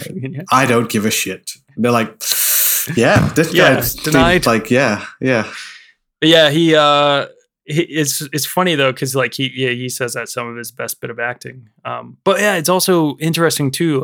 So yeah, on the parole forms in those scenes, you see a picture of a young Red and how he looked like when he was first locked up. So he was a young man, and that is his son, Alfonso Freeman. Really? Yeah, I was and gonna say it looked a lot like him. he also like had a cameo in the film. So when Andy first arrives, there's one of the inmates shouting "Fresh fish, fresh fish." That's Alfonso Freeman. Nice. That's really sweet. All right, Bob Gunton plays Warden Samuel Norton.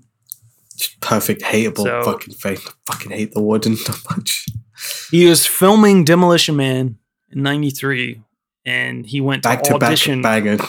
Yeah, he went to audition for the part of Warden Norton. To convince the studio that Gunton was right for the part, Darabont and producer Nicky Marvin arranged for him to record a screen test that day. And it was like a day off on a day that he had a day off of Demolition Man.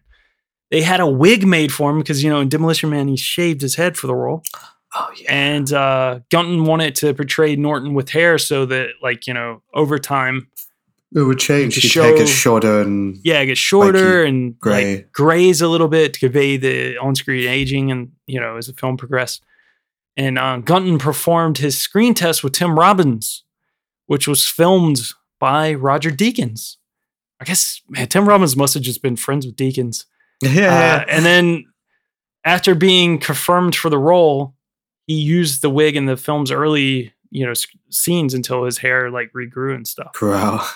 But like Gunton said that Marvin and Darabont saw that he understood the character, which went in his favor, as well as the fact that his height was similar to Tim Robbins, allowing Andy to believably use the warden's suit when he like Oh, snuck funny. out, which is really funny. But That. hey guys, it's been a long time since I've been on the podcast. I thought I'd What the just fuck? I didn't- what the drop fuck? in here. I just wanted to tell you guys something that I think is a little bit more interesting for your podcast episode. It's long rumored that I actually, and I'm just going to confirm it here, was up for the role of Byron Hadley, the prison guard. Because I doubt that. Though. no, it's true. Because, when Bob went and did, because he was on Demolition Man. I was in Demolition Man. Yeah, we were didn't buds. forget. We didn't were forget. pals. And well, and when Bob did his We're in screen prison. test, How Bob did did that his happen? screen test. I actually stood in for the Byron Hadley role and played the prison guard. And I was Oh. going to be in the film. But the thing Wow. is, it was like Hulk Hogan was politicking, and they pulled my SAG card and stuff for a bit. So, I couldn't do it. Classic Hogan. It's crazy, Burying your friend.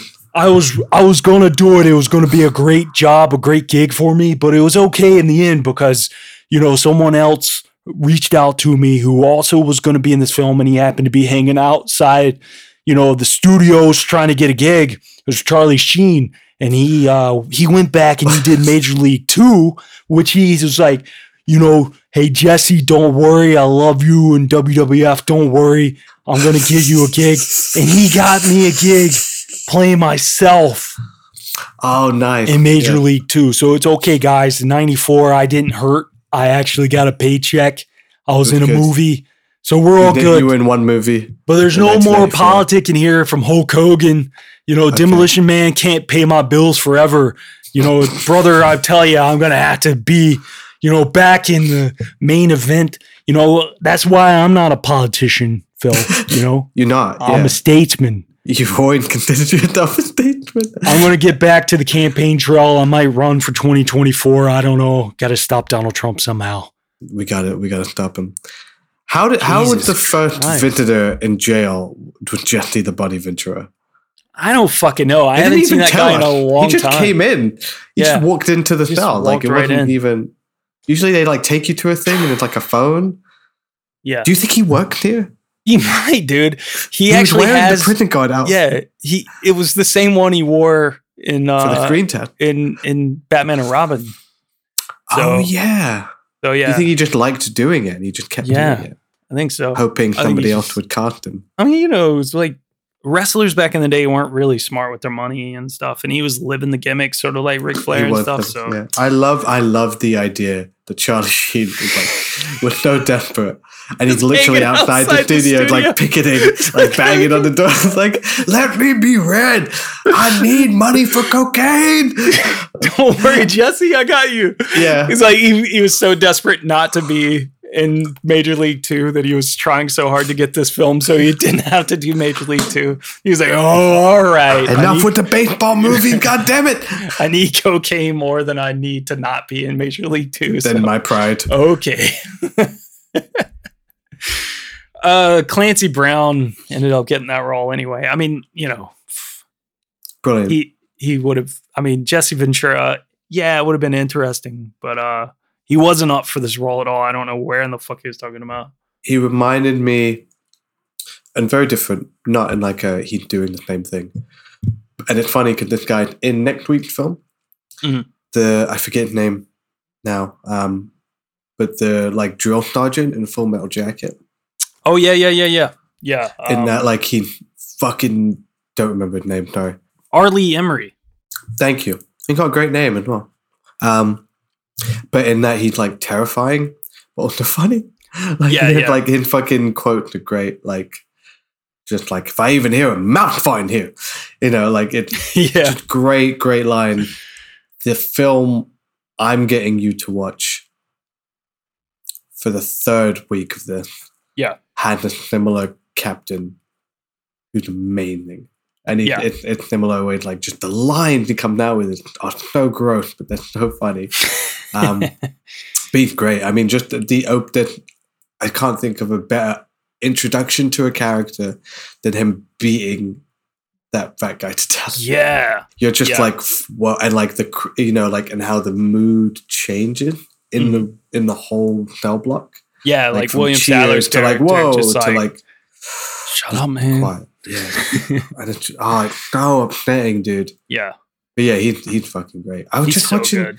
I was at work yesterday, and I got to usher like the beginning of Buckaroo Banzai. And he's in that. Yeah, and he's like really young, like again, almost unrecognizable. Loads of people in that. Yeah. I should finish it because it seems really fucking weird. Yeah, Buckaroo Banzai is crazy. Yeah. But Clancy Brown is great. Yeah. Yeah, I've always really liked him. He did John Wick. He did the latest John Wick. Yeah. Fucking great in that. Yeah, like he's just so fucking likable. I don't know what it is. Like he's been to the cinema before too. Like because we had this like Highlander thing and Clancy Brown and what's his name, fucking Raiden. Highlander. Yeah. The main character, Christopher Lambert. Yeah, Lambert. Yeah. They both were at the cinema for this like for this Highlander, like, I don't know, was it 30 years maybe in 2017? And yeah, it was really, really fucking cool. And like, like I popped my head in for a bit and was listening to him, and he was just like really fucking cool. And I don't know, I just really like Clancy Brown. But he said he received several offers from real life corrections officers to make to help him make his portrayal of Hadley realistic. And he was going to do it, and he was going to speak to some people, but he spoke to Frank Darabont. And this goes more into like Frank Darabont's sort of like mindset of this being like sort of like a tall tale. He told him to turn them down. He said that he told Clancy Brown that how he saw and how we see Hadley isn't necessarily how he really is. It's how Andy and Red see him, which is a really interesting idea, because it's just like, we don't want you to be like a normal, prison guard. Yeah, I don't know. Like, yeah, you don't want to like, you don't need to be realistic. Like, your idea is you're like the most evil fucker here. Like what is like Red called him the hardest dick in. Is that what he says? Is something the hardest dick in like Shawshank or something like that? Yeah, he doesn't need to be this like fully fledged like realistic character, but he's integral to their story here, and he's kind of like a boogeyman. He's just fucking terrifying. Yeah, definitely evil. You need to be able to see him as evil. Yeah. So, because again, at the end, he gets fucking busted, and you can't be like, "Oh no," but he seemed really nice when he was with his wife. He's so good at playing these characters, though. Again, like I'm always talking about Pet Sematary films, but man, he's so fucking evil in Pet Sematary 2 as well. Like he's like the same guy, so it's like it works so well him playing these characters. We were talking about William Sadler as well, who literally played Death. As Haywood. He apparently Frank Darabont was working. It was all the way back in like 1989, and Frank Darabont, he was writing. He was in his horror phase, and he was writing episodes of Tales from the Crypt. And he met William Sadler on set in one of the episodes that he was working on, and he talked to him all the way back then. Because, like I said, it was like 1987. He had the rights, and it would take him years to kind of like get to making the film. But he talked to Sadler all the way back then, and basically was just like, "I want you in this film when I eventually make it." Nice. Funny. You'll get a job in 10 years. We get Gil Bellows as well as Tommy Williams. So yeah, Tommy's really integral to the story because it's like he's your hope that you're going to get out. Again, this is more than the other stems of this arc. Yeah, because this is one big arc breaking the law. Ironic that we were arrested while doing this, but like more than the other two. I feel like we're about to just watch the same 4 movies. yeah.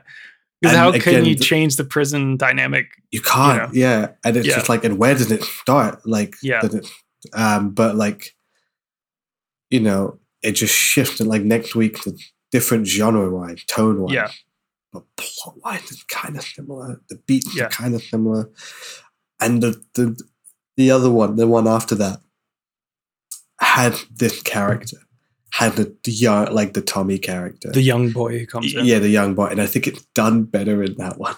Yeah. So like it just reminds me of that. But yeah, I would forget about this aspect. And I think it's the bit that pisses me off most in this movie. Not in that bad, in that like I get angry. Yeah, because the whole thing is really fucked up. It's the whole injustice, such fucking corruption. Yeah, yeah. Which I think, okay, so this.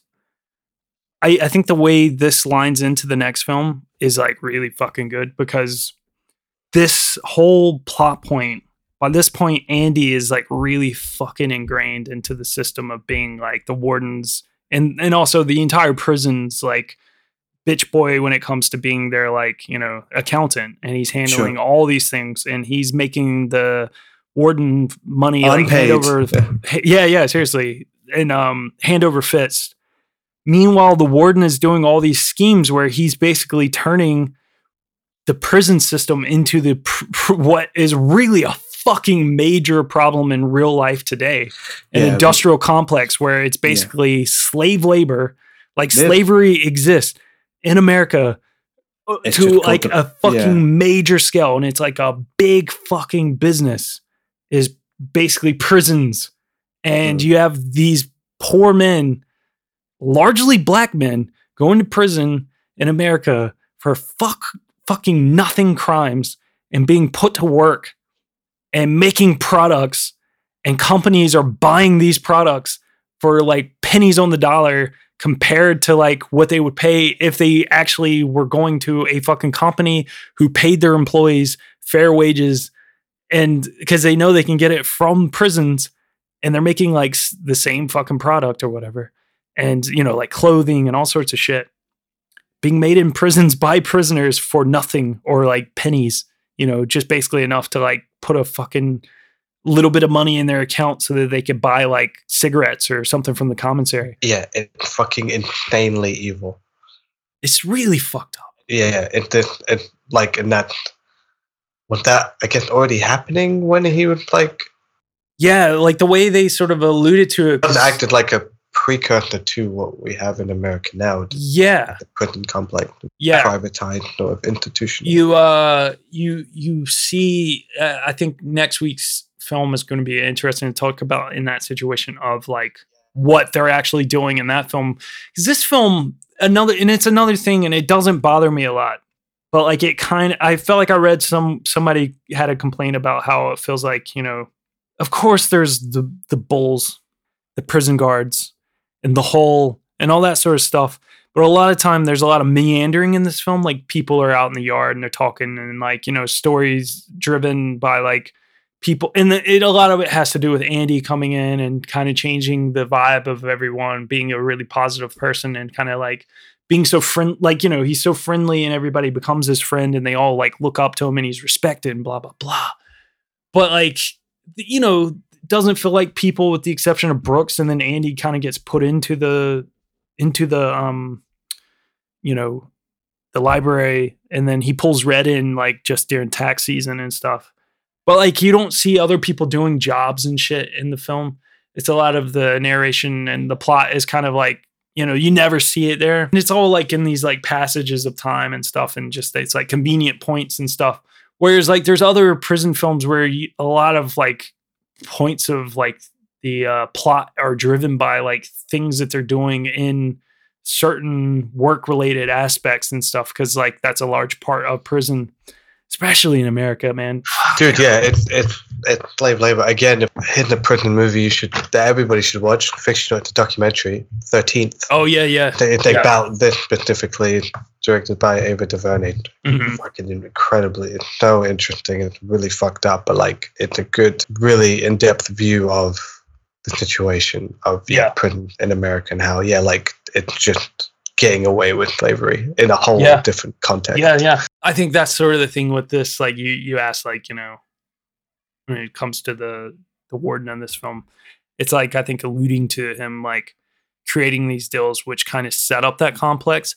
But it's like, it's funny because I don't know, like a lot has changed in the last 30 years. I feel like it's become even bigger, you know, like it just continues to get worse. So yeah, it's kind of crazy. Like, you know, I don't know, like a lot of it had a lot of, you know, ties into the war on drugs as well.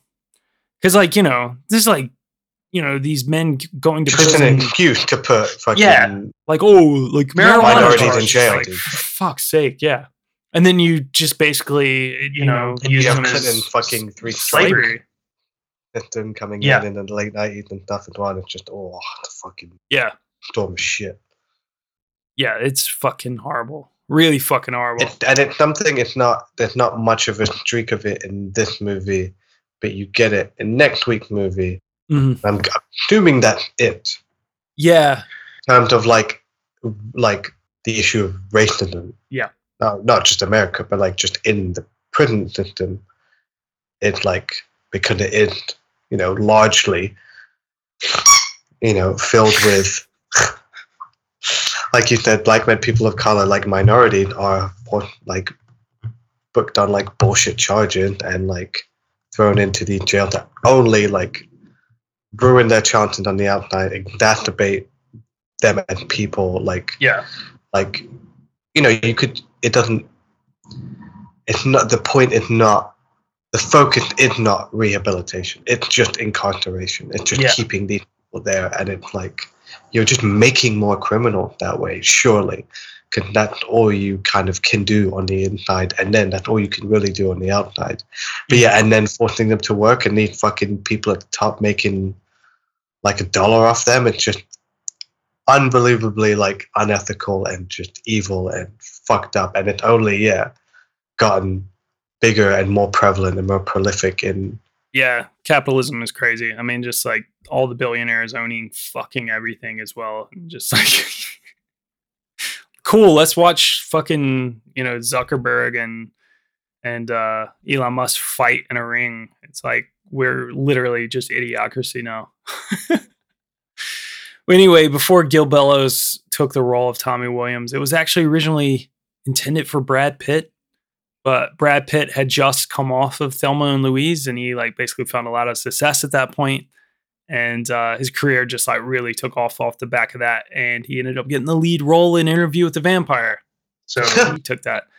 And I'm like, fair enough, man. Yeah, get that. Interview with the Vampire is fucking fun, dude. It's a fun fucking movie. James Whitmore, he plays Brooks Hatlin. Basically, I couldn't find too much about him in general, but like I did find this was really interesting.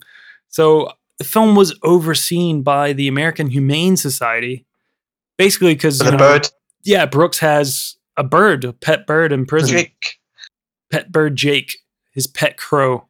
And during the one scene at the dinner table where Andy finds a maggot in his dinner, Brooks feeds it to a pet crow, and the American Humane Society representative objected, saying that it was cruel to the maggot. And the crew then had to find a maggot that had died of natural causes in order to complete the scene.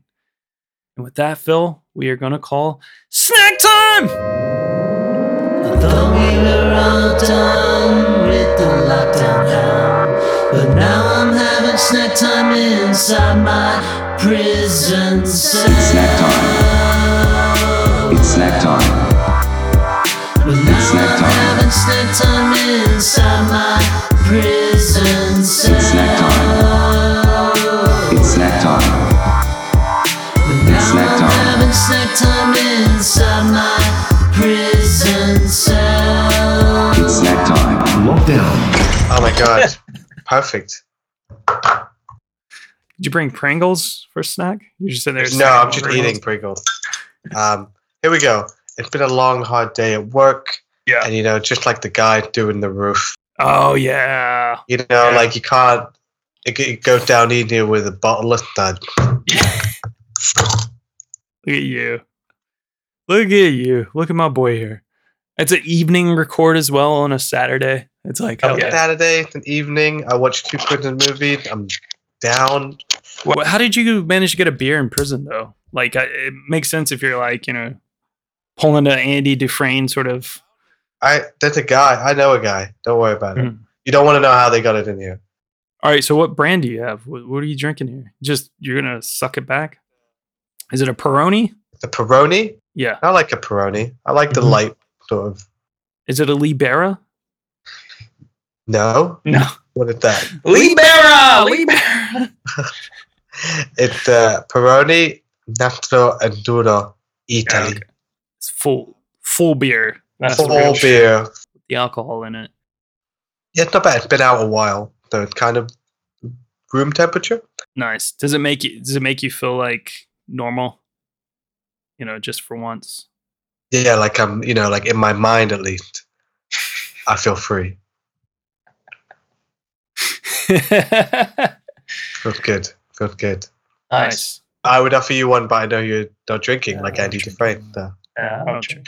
I just, you know, It was just my gift to you. You know, Thank just that I felt. Because we've normal as all well. worked hard, and you nearly got thrown off a roof when you were trying to get off the beer and stuff. These podcast positions, you know, I was just like, you know, come on, man. You know, we feel a lot better about this if, like, you know, I mean, yes, Phil, I am having to like give weird advice, you know, to these guards and stuff about like, you know, money and stuff. I mean, they don't know that I don't know what the fuck I'm talking about. Yeah, I'm gonna say you don't know.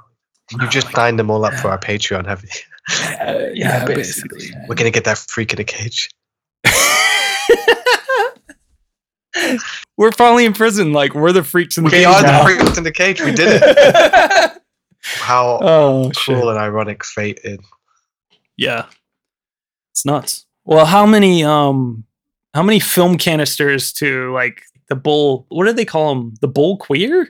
What do they call them in this film? Well, The sisters, yeah. I can't remember what Red refers. It's like bull something. And he's like because it's a prison bull. He's a prison bull. That's the name. The prison bull. Because, you know, it's the whole thing. I don't know. You can get lost on Twitter with people talking about, you know, prison sex, male on male prison sex, how it's not gay and stuff. And it's just like, who cares? Who fucking cares? But they're like, oh, no, because it's prison, man. It's prison, bro. And it's just like, you're trying to keep up this whole thing of masculinity and stuff. And it's just like, who cares, dude? Who In cares? this movie, had to better handle it when he's like, would it help if I said I wasn't gay? And he's like, neither are they. You'd have to be human first.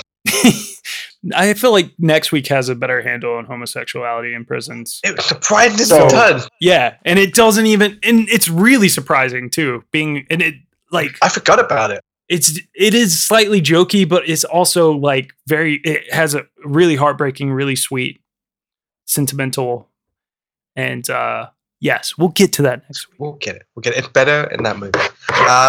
This is all right. It's solid. It's a normal beer. It would have been. I should have just got it right at the fridge. I haven't done enough today. You know, like I'm like any guy. I've come to a point where I can pretend to like beer. Yeah. But like when I like it most is after like a long hard day of working or something. Like after a shift at night, cold beer at night. And when I go out drinking, I don't drink beer. Yeah. But yeah, this is nice. Doesn't have a year on it, unfortunately. It is it's solid, man. I give it 3.5 reels. 3.5 reels to the head. Nice. You're fighting off those evil bastards. Yeah. I always put up a fight. In prison. Yeah, exactly. That's interesting. You said that I literally like talking about having a beer just make you feel good after a hard day or whatever. Like I literally had a conversation with Julia earlier today where I was talking about like how I am like I'm over the mindset sometimes where you're just like, oh man, I could really do with the beer right now. Like I don't think about that anymore, which is really because I'm from not drinking for so long now that it's like coming up on 2 years. It'll be like 2 years in like November. That's nuts. That's great. Anyway, Phil, I have What you got the camera pan down? the maggot. Oh my god, dude! No, I got a little bit of oatmeal. Remember the war arc, and you can't get the canned food. The worst shit. Yeah, now this will be the same thing where you just just fucking oatmeal and cornbread every week, man. Yeah, the thing is like the oatmeal. Like I said when we started to record that I was like, oh yeah, like I might do it earlier than I have it planned for because like it's sort of time sensitive, But it's literally just been sitting here like for the last hour and almost 2 hours, and I'm just like sitting here like, yeah, it actually just looks like it doesn't, it's all stodgy and gross looking now, which I think is actually kind of perfect. It looked fucking stiff. Looked like it's been sitting out for a while. Okay, it is just some good porch. I love porch. I've had porch all the time now. But I did. There's not a maggot in it, Phil. There's not a maggot, but there is a little bit of peanut butter in there. That's how we roll. It's just so cold. Oh, it's not bad though. I don't know. I think I just like porridge enough that like it's okay. Of course, it would be better if it was hot. Well, I don't know, man. How about? I mean, you would get sick of this if you had it like this all the time. If it was every just day, like, yeah. Especially if it just wasn't hot and it was just stodgy and it maybe had maggots in it. That's your protein there. Yeah, so far that's the worst thing about jail. What, not having like warm porch? Yeah. Yeah. Pretty bad.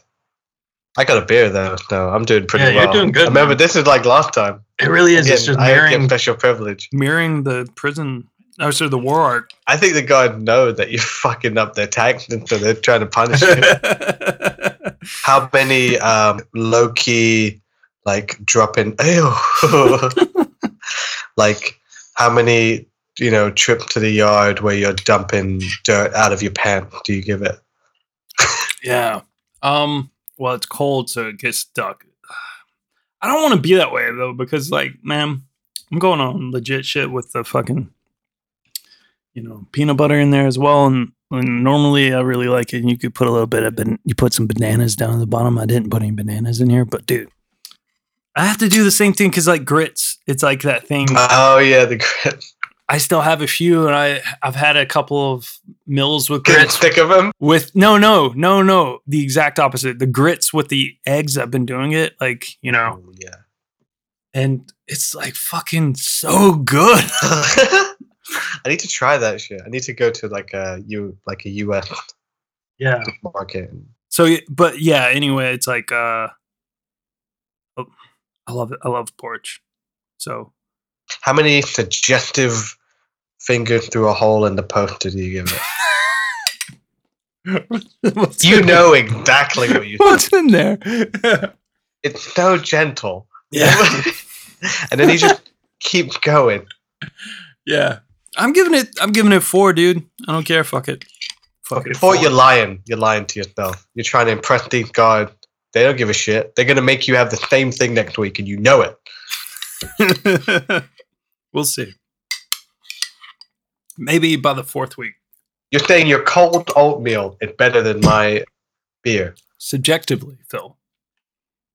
Just like, Wow. is this film the best film of all time? DB top, yeah. It's all subjective. Nothing matters. I found an excerpt from Entertainment Weekly in '94.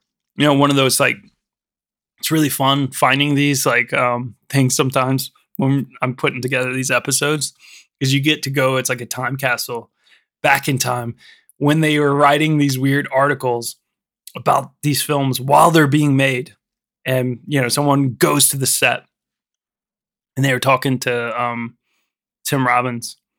And this excerpt from '94 says, "Today we were reshooting a scene where I pick a maggot out of my oatmeal," says co-star Tim Robbins. "It is August in the drought year of 1993, and after 3 months in the heat of the gothic gloom of the old Ohio State Reformatory in Mansfield, cast and crew are attuned to the tiny gestures of defiance that make life inside bearable. The first time we shot it," Robbins continues, "someone from the ASPCA was on set because we were using a bird that day. We were informed by the person that we weren't allowed to kill the maggot on screen. So today, for the reshoot, someone made a little matchstick director's chair with this with a star on it and maggot on the back. We put the maggot on his chair between takes. Robin's belly laugh lasts a good long time. Then his famous baby face goes deadpan. I don't want to give the impression I don't care about maggots." That was a really good impression. That's a good Tim Robbins. It's just funny, man. I don't know. I care about animals. And even I'm like, it's a fucking maggot, though. You know what I mean? It's going to turn into a fly and then, like, fuck it. Who cares? Fuck these maggots. They're gross. It's disgusting. Fuck. Gross, yeah. I know a bird. It's good for the bird. Bird eat maggot. Like, what? You're not like anything. You're not like bro. You're not disrupting like the fucking chain of command here. The fucking circle of life, Lion King shit. Like he's gonna live 24 hours anyway. Fuck off. Yeah. Should we just wait? Should we just wait until it quote unquote died of natural causes, or we could just give the bird a fucking meal? Mark Rolston. He plays Boggs Diamond, the head of the sisters. One of the prison rapists. Yeah. Not a fan of this bit in the film. Yeah. It's not hard. nice. It's hard to watch. It's the bit where you have to like really get through. And again, it's all like well done, and you know, it's not like gratuitous, but it's just like so fucking upsetting. And they're so awful, these people. Yeah. He said, "Oh, playing. What is he like playing hard to get?" Hard to get. I like that. I hate that shit. I hate that shit when a guy's like, "Ooh, hard that to get." dude, Mark Rolston. I know I've seen him in shit before, but like in this film, he looks like modern day Bruce Springsteen. It's really fucking weird. Like he gives modern day Bruce Springsteen vibes. I don't know. Just imagine him like with his like fucking, you know, rolled up sleeves with the cigarette. You know, just coming in, just like, whirling all day, drilling all day, little bell. Yeah. James Gandolfini apparently is, you know, talking about Jersey. I don't know. He turned down the role for Boggs Diamond. That was a fucking stretch. Hey, man, he was the king of fucking, I don't know, The Sopranos, wherever he was at, Long Island. On TV. I mean, that was New York. I don't fucking know. Who cares? Jeffrey DeMunn plays the prosecuting attorney in Dufresne's trial. And I only brought him up because he's like literally in everything that Frank Darabont does. He must just be best friends with him. He doesn't mind doing all the takes. He was in Green Mile as one of the other prison guards. He's in The Mist. He plays Dale in The Walking Dead. So once he got killed off in The Walking Dead, he ended up jumping ship over to Frank Darabont's project called like Mob City or something like that he did right after he got, you know, his whole, you know, thing with Darabont and The Walking Dead and shit. So yeah, so Darabont revealed a few changes were made during the filmmaking process. First, the script originally left it ambiguous as to whether Red, Morgan Freeman, actually met up with Andy in Zihuatanejo, Mexico. So the original script ended with Red on a bus, uncertain about the hopeful future. And that's the way like Stephen King's story ends as well. Yeah, but that's when they do the big Hollywood ending. Yeah.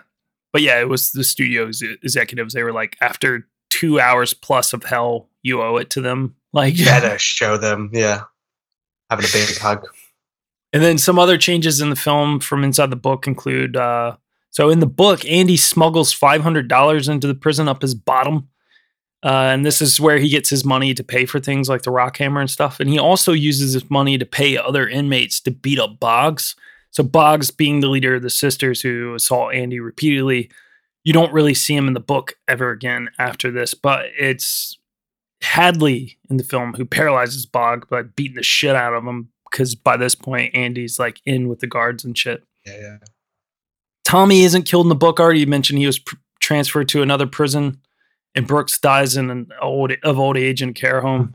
Yeah. In the movie, we never find out the crimes of our main characters, what they're convicted of, except for Andy, with the exception of Red, who basically gives us the deets at the very beginning of the story, where he basically says that he murdered his wife by disabling her brakes to her car while she happened to have a neighbor and a neighbor's child in the car as well, which he didn't intend on that happening. And he got caught for tampering with the brakes. And so he murdered his wife and these two people, and he got put in prison. Yeah. Brooks also murdered his wife and his daughter after a losing streak at poker. In the film, Andy tells Red where to look for the tree. And in the book, Red takes it upon himself to look for a place that Andy described. I think that actually makes more sense in, Yeah, because in the movie, film. just like, you got to promise me something. Yeah. You got to go to this place. Don't ask about it. It's a tree. Yeah. I've got laid there once. You'll know what I'm talking about. Yeah. There's a rock there that doesn't look like a rock. Yeah, but at least like Andy tells him to go. Yeah. But like it's more Stephen King-esque magical in the book, which kind of doesn't make sense in a film, like for him to just be like, yeah, I'm going to go check out all this. the changes are much better for the film. They work way better. And yeah, we already mentioned that there's like 3 wardens in the book, and Darabont made the decision to combine them all into one. Yeah, much better. After Andy's escaped, this is some interesting Stephen King shit here. The warden wants them to question Red, and when they call to open Red's cell, they shout, "Open 237," which is the same number as the room in The Shining, and it's also the same amount of change that the 4 boys in Stand By Me collect between them, $2.37. So yeah, that's like the trademark Stephen King number. The amount of time he made him do this scene. Yeah. It's something funny. Yeah. So yeah, although the film is set in Maine, obviously Stephen King, all of his shit's set in Maine. It was actually shot in Ohio, and at the Ohio State Reformatory in Mansfield, Ohio, which served as the fictional Shawshank State Penitentiary. The facility had been shuttered 3 years earlier in 1990 due to inhumane living conditions.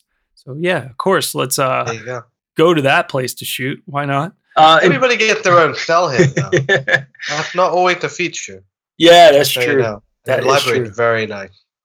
Internal scenes in the prison cell blocks were filmed on a soundstage built inside of a nearby shuttered Westinghouse electric factory.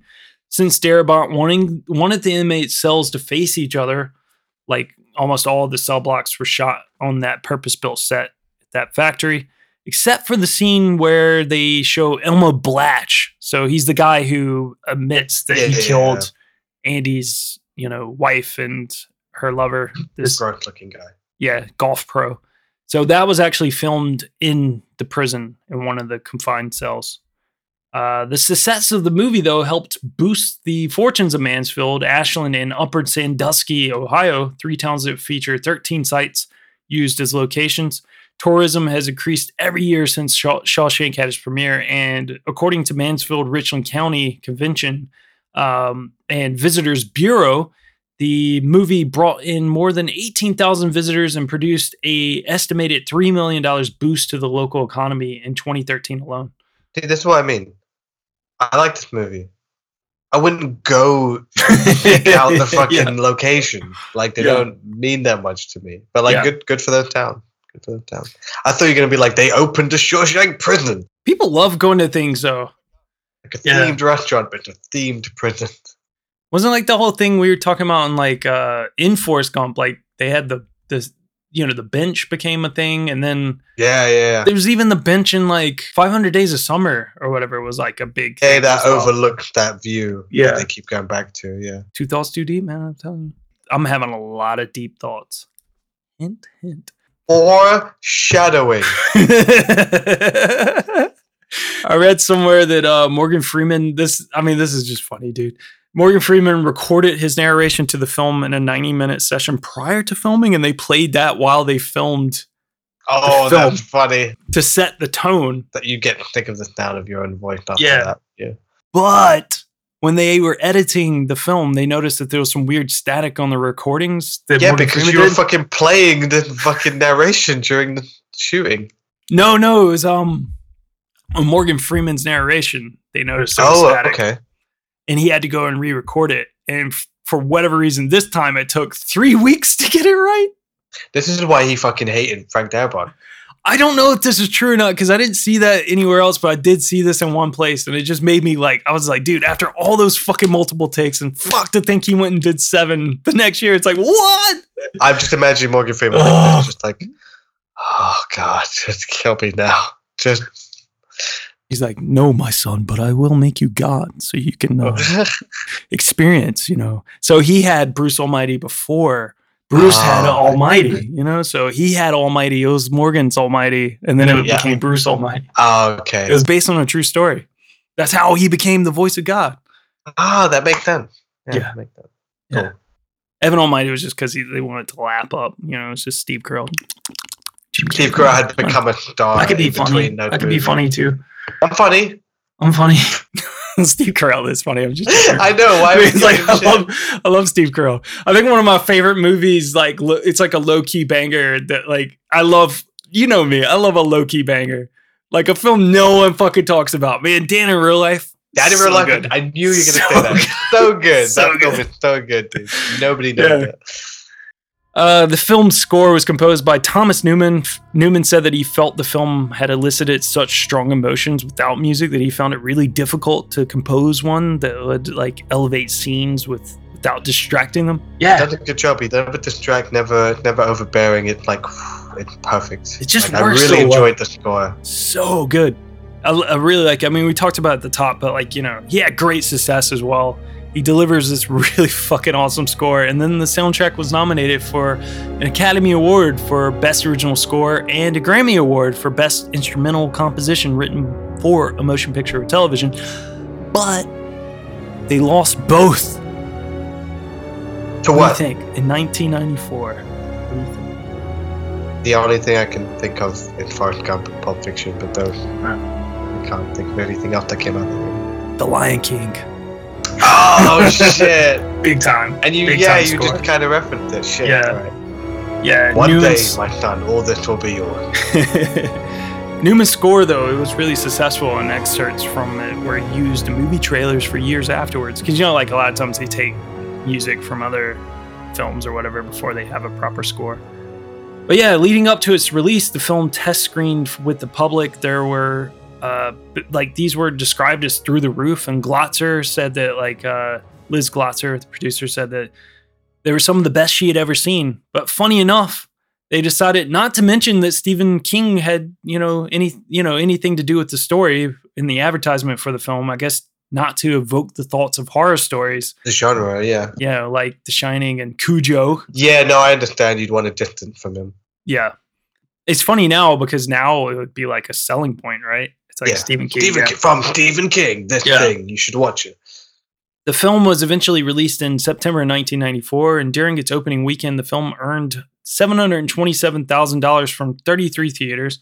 It received a wide release on the October the 14th of 1994, expanding to a total of 944 theaters to earn $2.4 million. And the Shawshank Redemption closed in late 1994, November 94, after 10 weeks with an approximate total gross of $16 million. And it was basically a box office bomb. Yeah, because it didn't recoup its $25 million. So, yeah. Like A Wonderful Life or like... yeah. I feel like Citizen Kane, the same sort of thing. These movies don't do well when they come out, but they're like... They're applauded by critics and then are reappraised, or like they do well on video or on TV. I guess I don't know. Well, I mean, absolutely, but it was a tough time. I mean, it was competing with Pulp Fiction, who did $108 million, and it also premiered in October following its Palme d'Or win as well. So like that was a big deal. And then Forrest Gump, $330 million. And it was in the middle of a successful 42-week theatrical run. So, damn, like that soundtrack. Yeah. While critics praised the film, producer Liz Glotzer believed that a lackluster review from Kenneth Turan of Los Angeles Times pushed crowds away. Turan lamented, its message of hope and friendship comes premixed with a sizable dollop of unappetizing violence intended to convince audiences that they're watching what they're watching isn't a big glob of cotton candy after all. Funny enough, if we want to take a very similar sort of idea, cotton candy, take a similar idea. Frank Darabont was once told by Steven Spielberg that Shawshank Redemption was a chewing gum movie. If you step on it, it sticks to your shoe. But that's like the opposite. It's like, that's a positive. It's like, it is so true. And that's kind of like what I felt, you're watching the shit. You just get lost in it, dude. It's like, it just sticks on you, man. That was, again, without like Frank Darabont had his own style, but like there's shades of Spielberg in terms of just like, maybe it's just that sentimental streak that he had, like it's clean. There's something clean about it as well. Clean and like, and maybe that's Deacons as well. Like the camera's like always in the perfect place, But Green Mile had it as well, and that's a weirder movie. Yeah, a little more supernatural and stuff. A little more. I really like the Green Mile. I know, I love the Green Mile. Fucking, it's really good, dude. Yeah, I don't mean that in a bad way. I fucking love the Green Mile, and it's upsetting and it's wonderful, but it's also very cheesy. Yeah, and it's absolutely. To be very uplifting and optimistic, and that's just his thing. And that's Spielberg. That's his thing. His movies are like overly, they're big family-friendly popcorn flicks, and that's why people like him, because nobody done it as good as he does. Yeah, fuck anyone who has anything bad to say about Spielberg. It's like, fuck off, dude. It's maybe it's not a fair comparison, but it's the John Cena thing, right? Where it's like, this dude had enough good matches that, like, that's not even an argument anymore, surely, right? Like, Spielberg had made some of the greatest movies of all time. At least, like, 5 or 10 of them. Yeah. Like... He can do whatever the fuck he wants. Whatever. He could do shit for 20 years. Look at The Simpsons.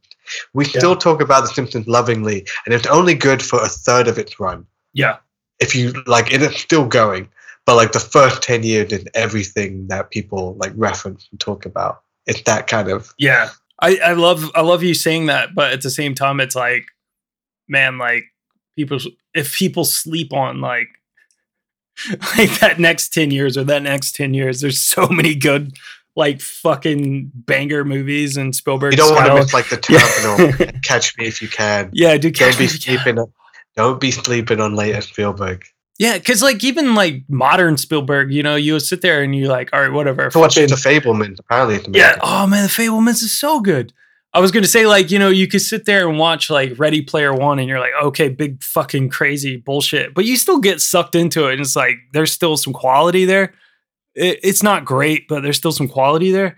But yeah, then he'll just come out and do The Fabelmans, and you're just like, God damn, you got it, my man, still got it. This was the thing about like I don't think we didn't do an episode about it, but like this was my thing about Indiana Jones, the new one, and it's just like there was something missing, and like say what you want about the fourth one, but like it's Spielberg and it feels like Spielberg.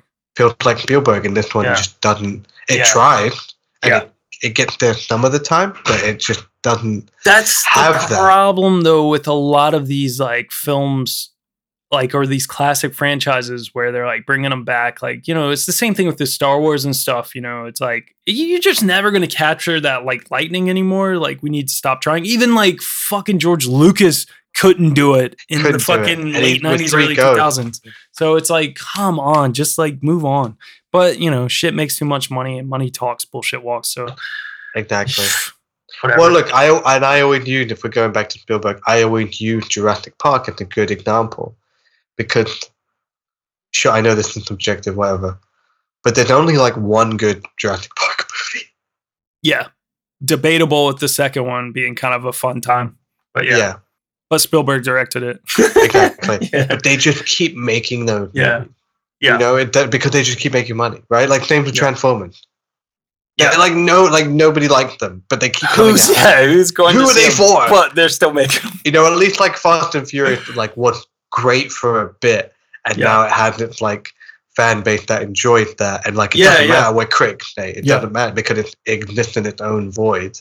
And like we live, like I don't know, this could go with all these franchises. We live in this like fucking bubble here, like in the Western world, where we're like, you know, we're thinking about these things and how we keep getting all this shit, but we don't even think about the gangbusters business these films do overseas, like in China and India, and like, made my god, like like they shoot themes in the East, like, you know, that I think that's like what's really interesting when it comes to like Ariane's perspective of like the you know, of like the Fast and Furious movies. When you talk to her, and she's so like lovingly talks about it, but like those films hit really hard in places like Indonesia and stuff, you know, and like here we just like make fun of them. Yeah, and it's just like it's a joke, but they love that shit over there, and it's like fucking huge movies. So it's like, yeah, whatever, man.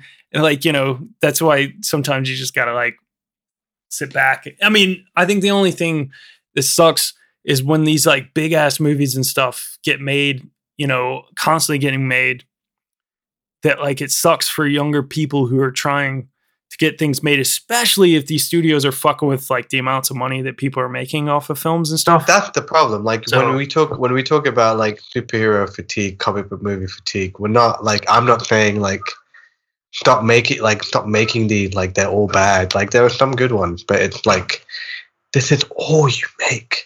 Yeah, you just all your movies are like IP. They're very samey. Like, they're remake, they're reboot, they're based off a toy or a comic or another show or something like that. Another product, something that's pre-established. There's nothing really fresh, and it's just. But that's just all you do. Like so much of studios, the few that are left, the major studios' attention and money goes into these tentpole blockbusters. They make fewer and fewer, but bigger and bigger movies, and the risk is higher, right? Yeah. And it's just all franchises, right? Like everything that's come out, it's like, oh, that's good. That's why Barbenheimer was nice, because there were two original, and I know Barbie is based off a fucking toy, but like it has, you know, it's Greta Gerwig, and it has like a fucking soul.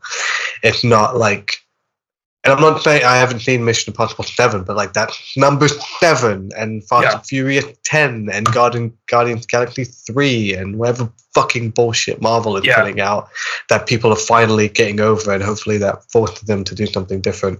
Yeah. But like the problem is that they only do that, not that they do it at all. You know what I'm saying? Yeah, it's just there's so much shady stuff going on right now and stuff in these studios, and the amounts of money that they're like making off of these like stupid franchises, and they keep going to that fucking well, and it doesn't matter because people are lapping it up, and then they own all the streaming services, and then they like, you know, it's all this stuff, and now they're like taking people's fucking like whole existences for AI fucking created studio, like, you know, studio films, like fuck it, who cares, like, you know, let's scan a bunch of extras and then we'll never need extras ever again. And they're like, it's like, and we can just generate all these people. Who gives a fuck? And then before you know it, it's just like, you know, there's nothing, there's no soul anymore. Like, but you would only hope that like there's gonna be a banger ass like fucking underground scene, independent scene that a lot of people are gonna drift away to, the way the 90s happened, man. Like in the early 90s, all these fucking people like a Tarantino, like a fucking what's his face, Robert Rodriguez, and like, you know, these young guns, like even the Coens as well, like just making amazing independent films. We're due for like another like new Hollywood movement or like an American indie Hollywood movement. I think it might already be happening, but people are just not looking in the right place, because I think the market is like, it's so like splintered now with so many different, you know, options for distribution. Like I think that's what prestige TV was. Yeah. And that's what streaming, if it's smart, could be, because it kind of is sometimes. Yeah. And then you got like boutique, like independent labels. Yeah. Yeah. So, and that's more of those. So I think it's kind of happening, but I don't think it'll be like the obvious, like spearheaded, like a thing you can point to. I think it'll be something we look back on and be like, that was kind of happening there. And then something needs to change. I think it's still going to I don't know if these old man. dinosaurs need to die or whatever, but like, fucking hell. It's just it's not working, obviously. Really, we're saying that could we work in a cinema? Directly affected by this shit. Yeah.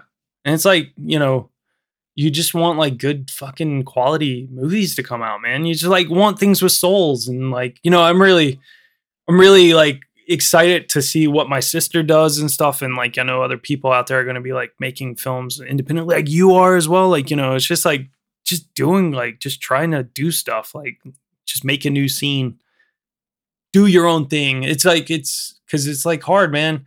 And I think the older I get, the less like, you know, you start to see things about how you want your life to be in terms of like living your life on your own accord and stuff. And I'm trying to like think more positively about that stuff and like put up less barriers for myself. Cause I spent so much time like, you know, oh, you'll never make it in music or you'll never do this and that and the other. But it's like, man, fuck it. Just be happy and do shit. And just, you know, you never know. And don't put up those barriers.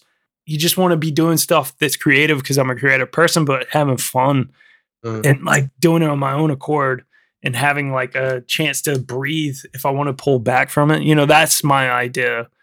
I wouldn't want to be in that shit anyway. So like, I love the idea of like being in independent films and like, you know, just doing stuff like, you know, fucking low budget, greasy, you know, just like the old way, man. Like fucking, oh God, it's so bleak looking at like the shit that just gets regurgitated all the time, every day. When you go to the cinema and you see these trailers, it's like every so often there'll be like one like thing that intrigues you, but most of it's just like the same fucking movie that you're actually about to see, like is another trailer for. I went to see Turtles the other day, which fucking slaps, by the way. Go watch it. But there's a trailer for Gran Turismo, which looks like the worst movie ever made. Literally ever made. And I was just like, and I think I turned to my brother. I was like, "You fucking count the amount of this ain't a game lines in it," and there was literally like 10 in 2 minutes. Yeah, and it's directed by Neil Blomkamp, who did District 9. And it's like, fuck, how just like what how happened little, to you? How little like his movie, nobody goes to see his movies, or like nobody will give him money to make his original shit. So he's like forced to do this. Join him. And it's just no fucking that was like fucking Ben Wheatley, fucking Kill List and shit, just did the Meg 2, and it's like wait, what the fuck is happening in Hollywood? Like I think it's just them like making a deal like one for me, one for you. If I do this for you, will you fucking greenlight my next movie, please? Because nobody will make it. But like, God, that movie, just watching that trailer, I was like, I hate this, I hate myself, and I hate movies. It looks like the worst thing ever. Whatever. It doesn't matter. Man, we really like went off. And that's the Shawshank Redemption, everybody. It's Hollywood is the prison system. Perfect. So you could cut out that last half an hour and just release that at the Patreon. But and it's just like John and Phil on the state of Hollywood. Yeah. And it's like, you know what else I hate? Morgan Freeman blamed the failure of Shawshank on the title. He said that like it's an unmemorable title. And it's a confusing title. If you don't know what it is, you're like, what? Yeah, Tim Robbins recalled fans asking, what's the Shawshank reduction thing? Several alternative titles like apparently were positive before the release due to concerns with it not being a marketable title, but the low box office was also blamed on the lack of female characters to broaden the audience demographics and the general unpopularity of prison films and the bleak tone used in the marketing.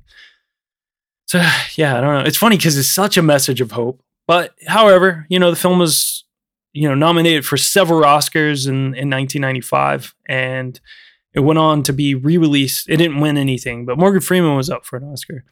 The film went on to be re-released in February and March of 95, earning a further $12 million. So in total, the film grossed $28.3 million in the United States and Canada and $45 million from other markets for a worldwide total of $73.3 million. And despite this poor box office, the film really took off in video rentals, becoming one of the top rented films in 1995. And then it became the most played films on TV, like one of the most played films, with Ted Turner acquiring the rights to Castle Rock in 93. So it allowed his TNT network to show it at a very low cost while charging premium advertising rates. And in 2014, the Wall Street Journal basically said that the margins studios take from box office returns, home media sales, the television licensing, the Shawshank Redemption had made an estimated $100 million. Not bad. Yeah, and it's like apparently like Warner like regards it as being like a top tier asset because they have it on HBO as well. It's just because the Shawshank is just that a fucking bomb. Yeah, it's insane. Look at that. Well, Phil, now that we got to see a story of wrongfully convicted man, one wrongfully convicted man serving a life sentence and breaking free. Next week, let's up the ante, Phil. We're going to see a story about two wrongfully convicted men serving life sentences who break free in the Eddie Murphy and Martin Lawrence 1999 comedy. I bet people weren't seeing that comedy. You weren't expecting that, were you? Life. They give you life. That's exactly what they take. Or the part that counts. Terrible Morgan Freeman. Yeah. Awful. You need to work on it. We've got nothing else to do. You can work on it. We're in jail. Yeah. You hear that? Exactly. Jail. Still can't the sound of Jesse Ventura banging on the door. I still can't believe they fucking brought him in. Just let him in, man. That's weird. Do you work here? He's just doing this. He's just showing. Oh yeah, because we've been going a while. Yeah, we've been going a long time. Sorry, Jesse. All right, guys. Cutting into our yard time, so we should probably go. All right, guys. All right. Come back next week for a slightly more. Fuck that. Actually, I was gonna say a more uplifting one. But, this is the most uplifting movie ever made. So yeah. Yeah. A funnier one? Yeah, next week is definitely funnier. It's funnier, but it's better. Possibly more depressing. We'll find out. I mean, I can't wait for the people who haven't seen Life, who are gonna watch it to listen to us talk about it, and they're like, "What the fuck? Why did they do this one, dude?" They don't realize how good it is. Fucking if you are still listening to this, if you haven't cut it off already, yeah, we should have cut it off. Go watch Life, please. I beg you, watch Life. I love life.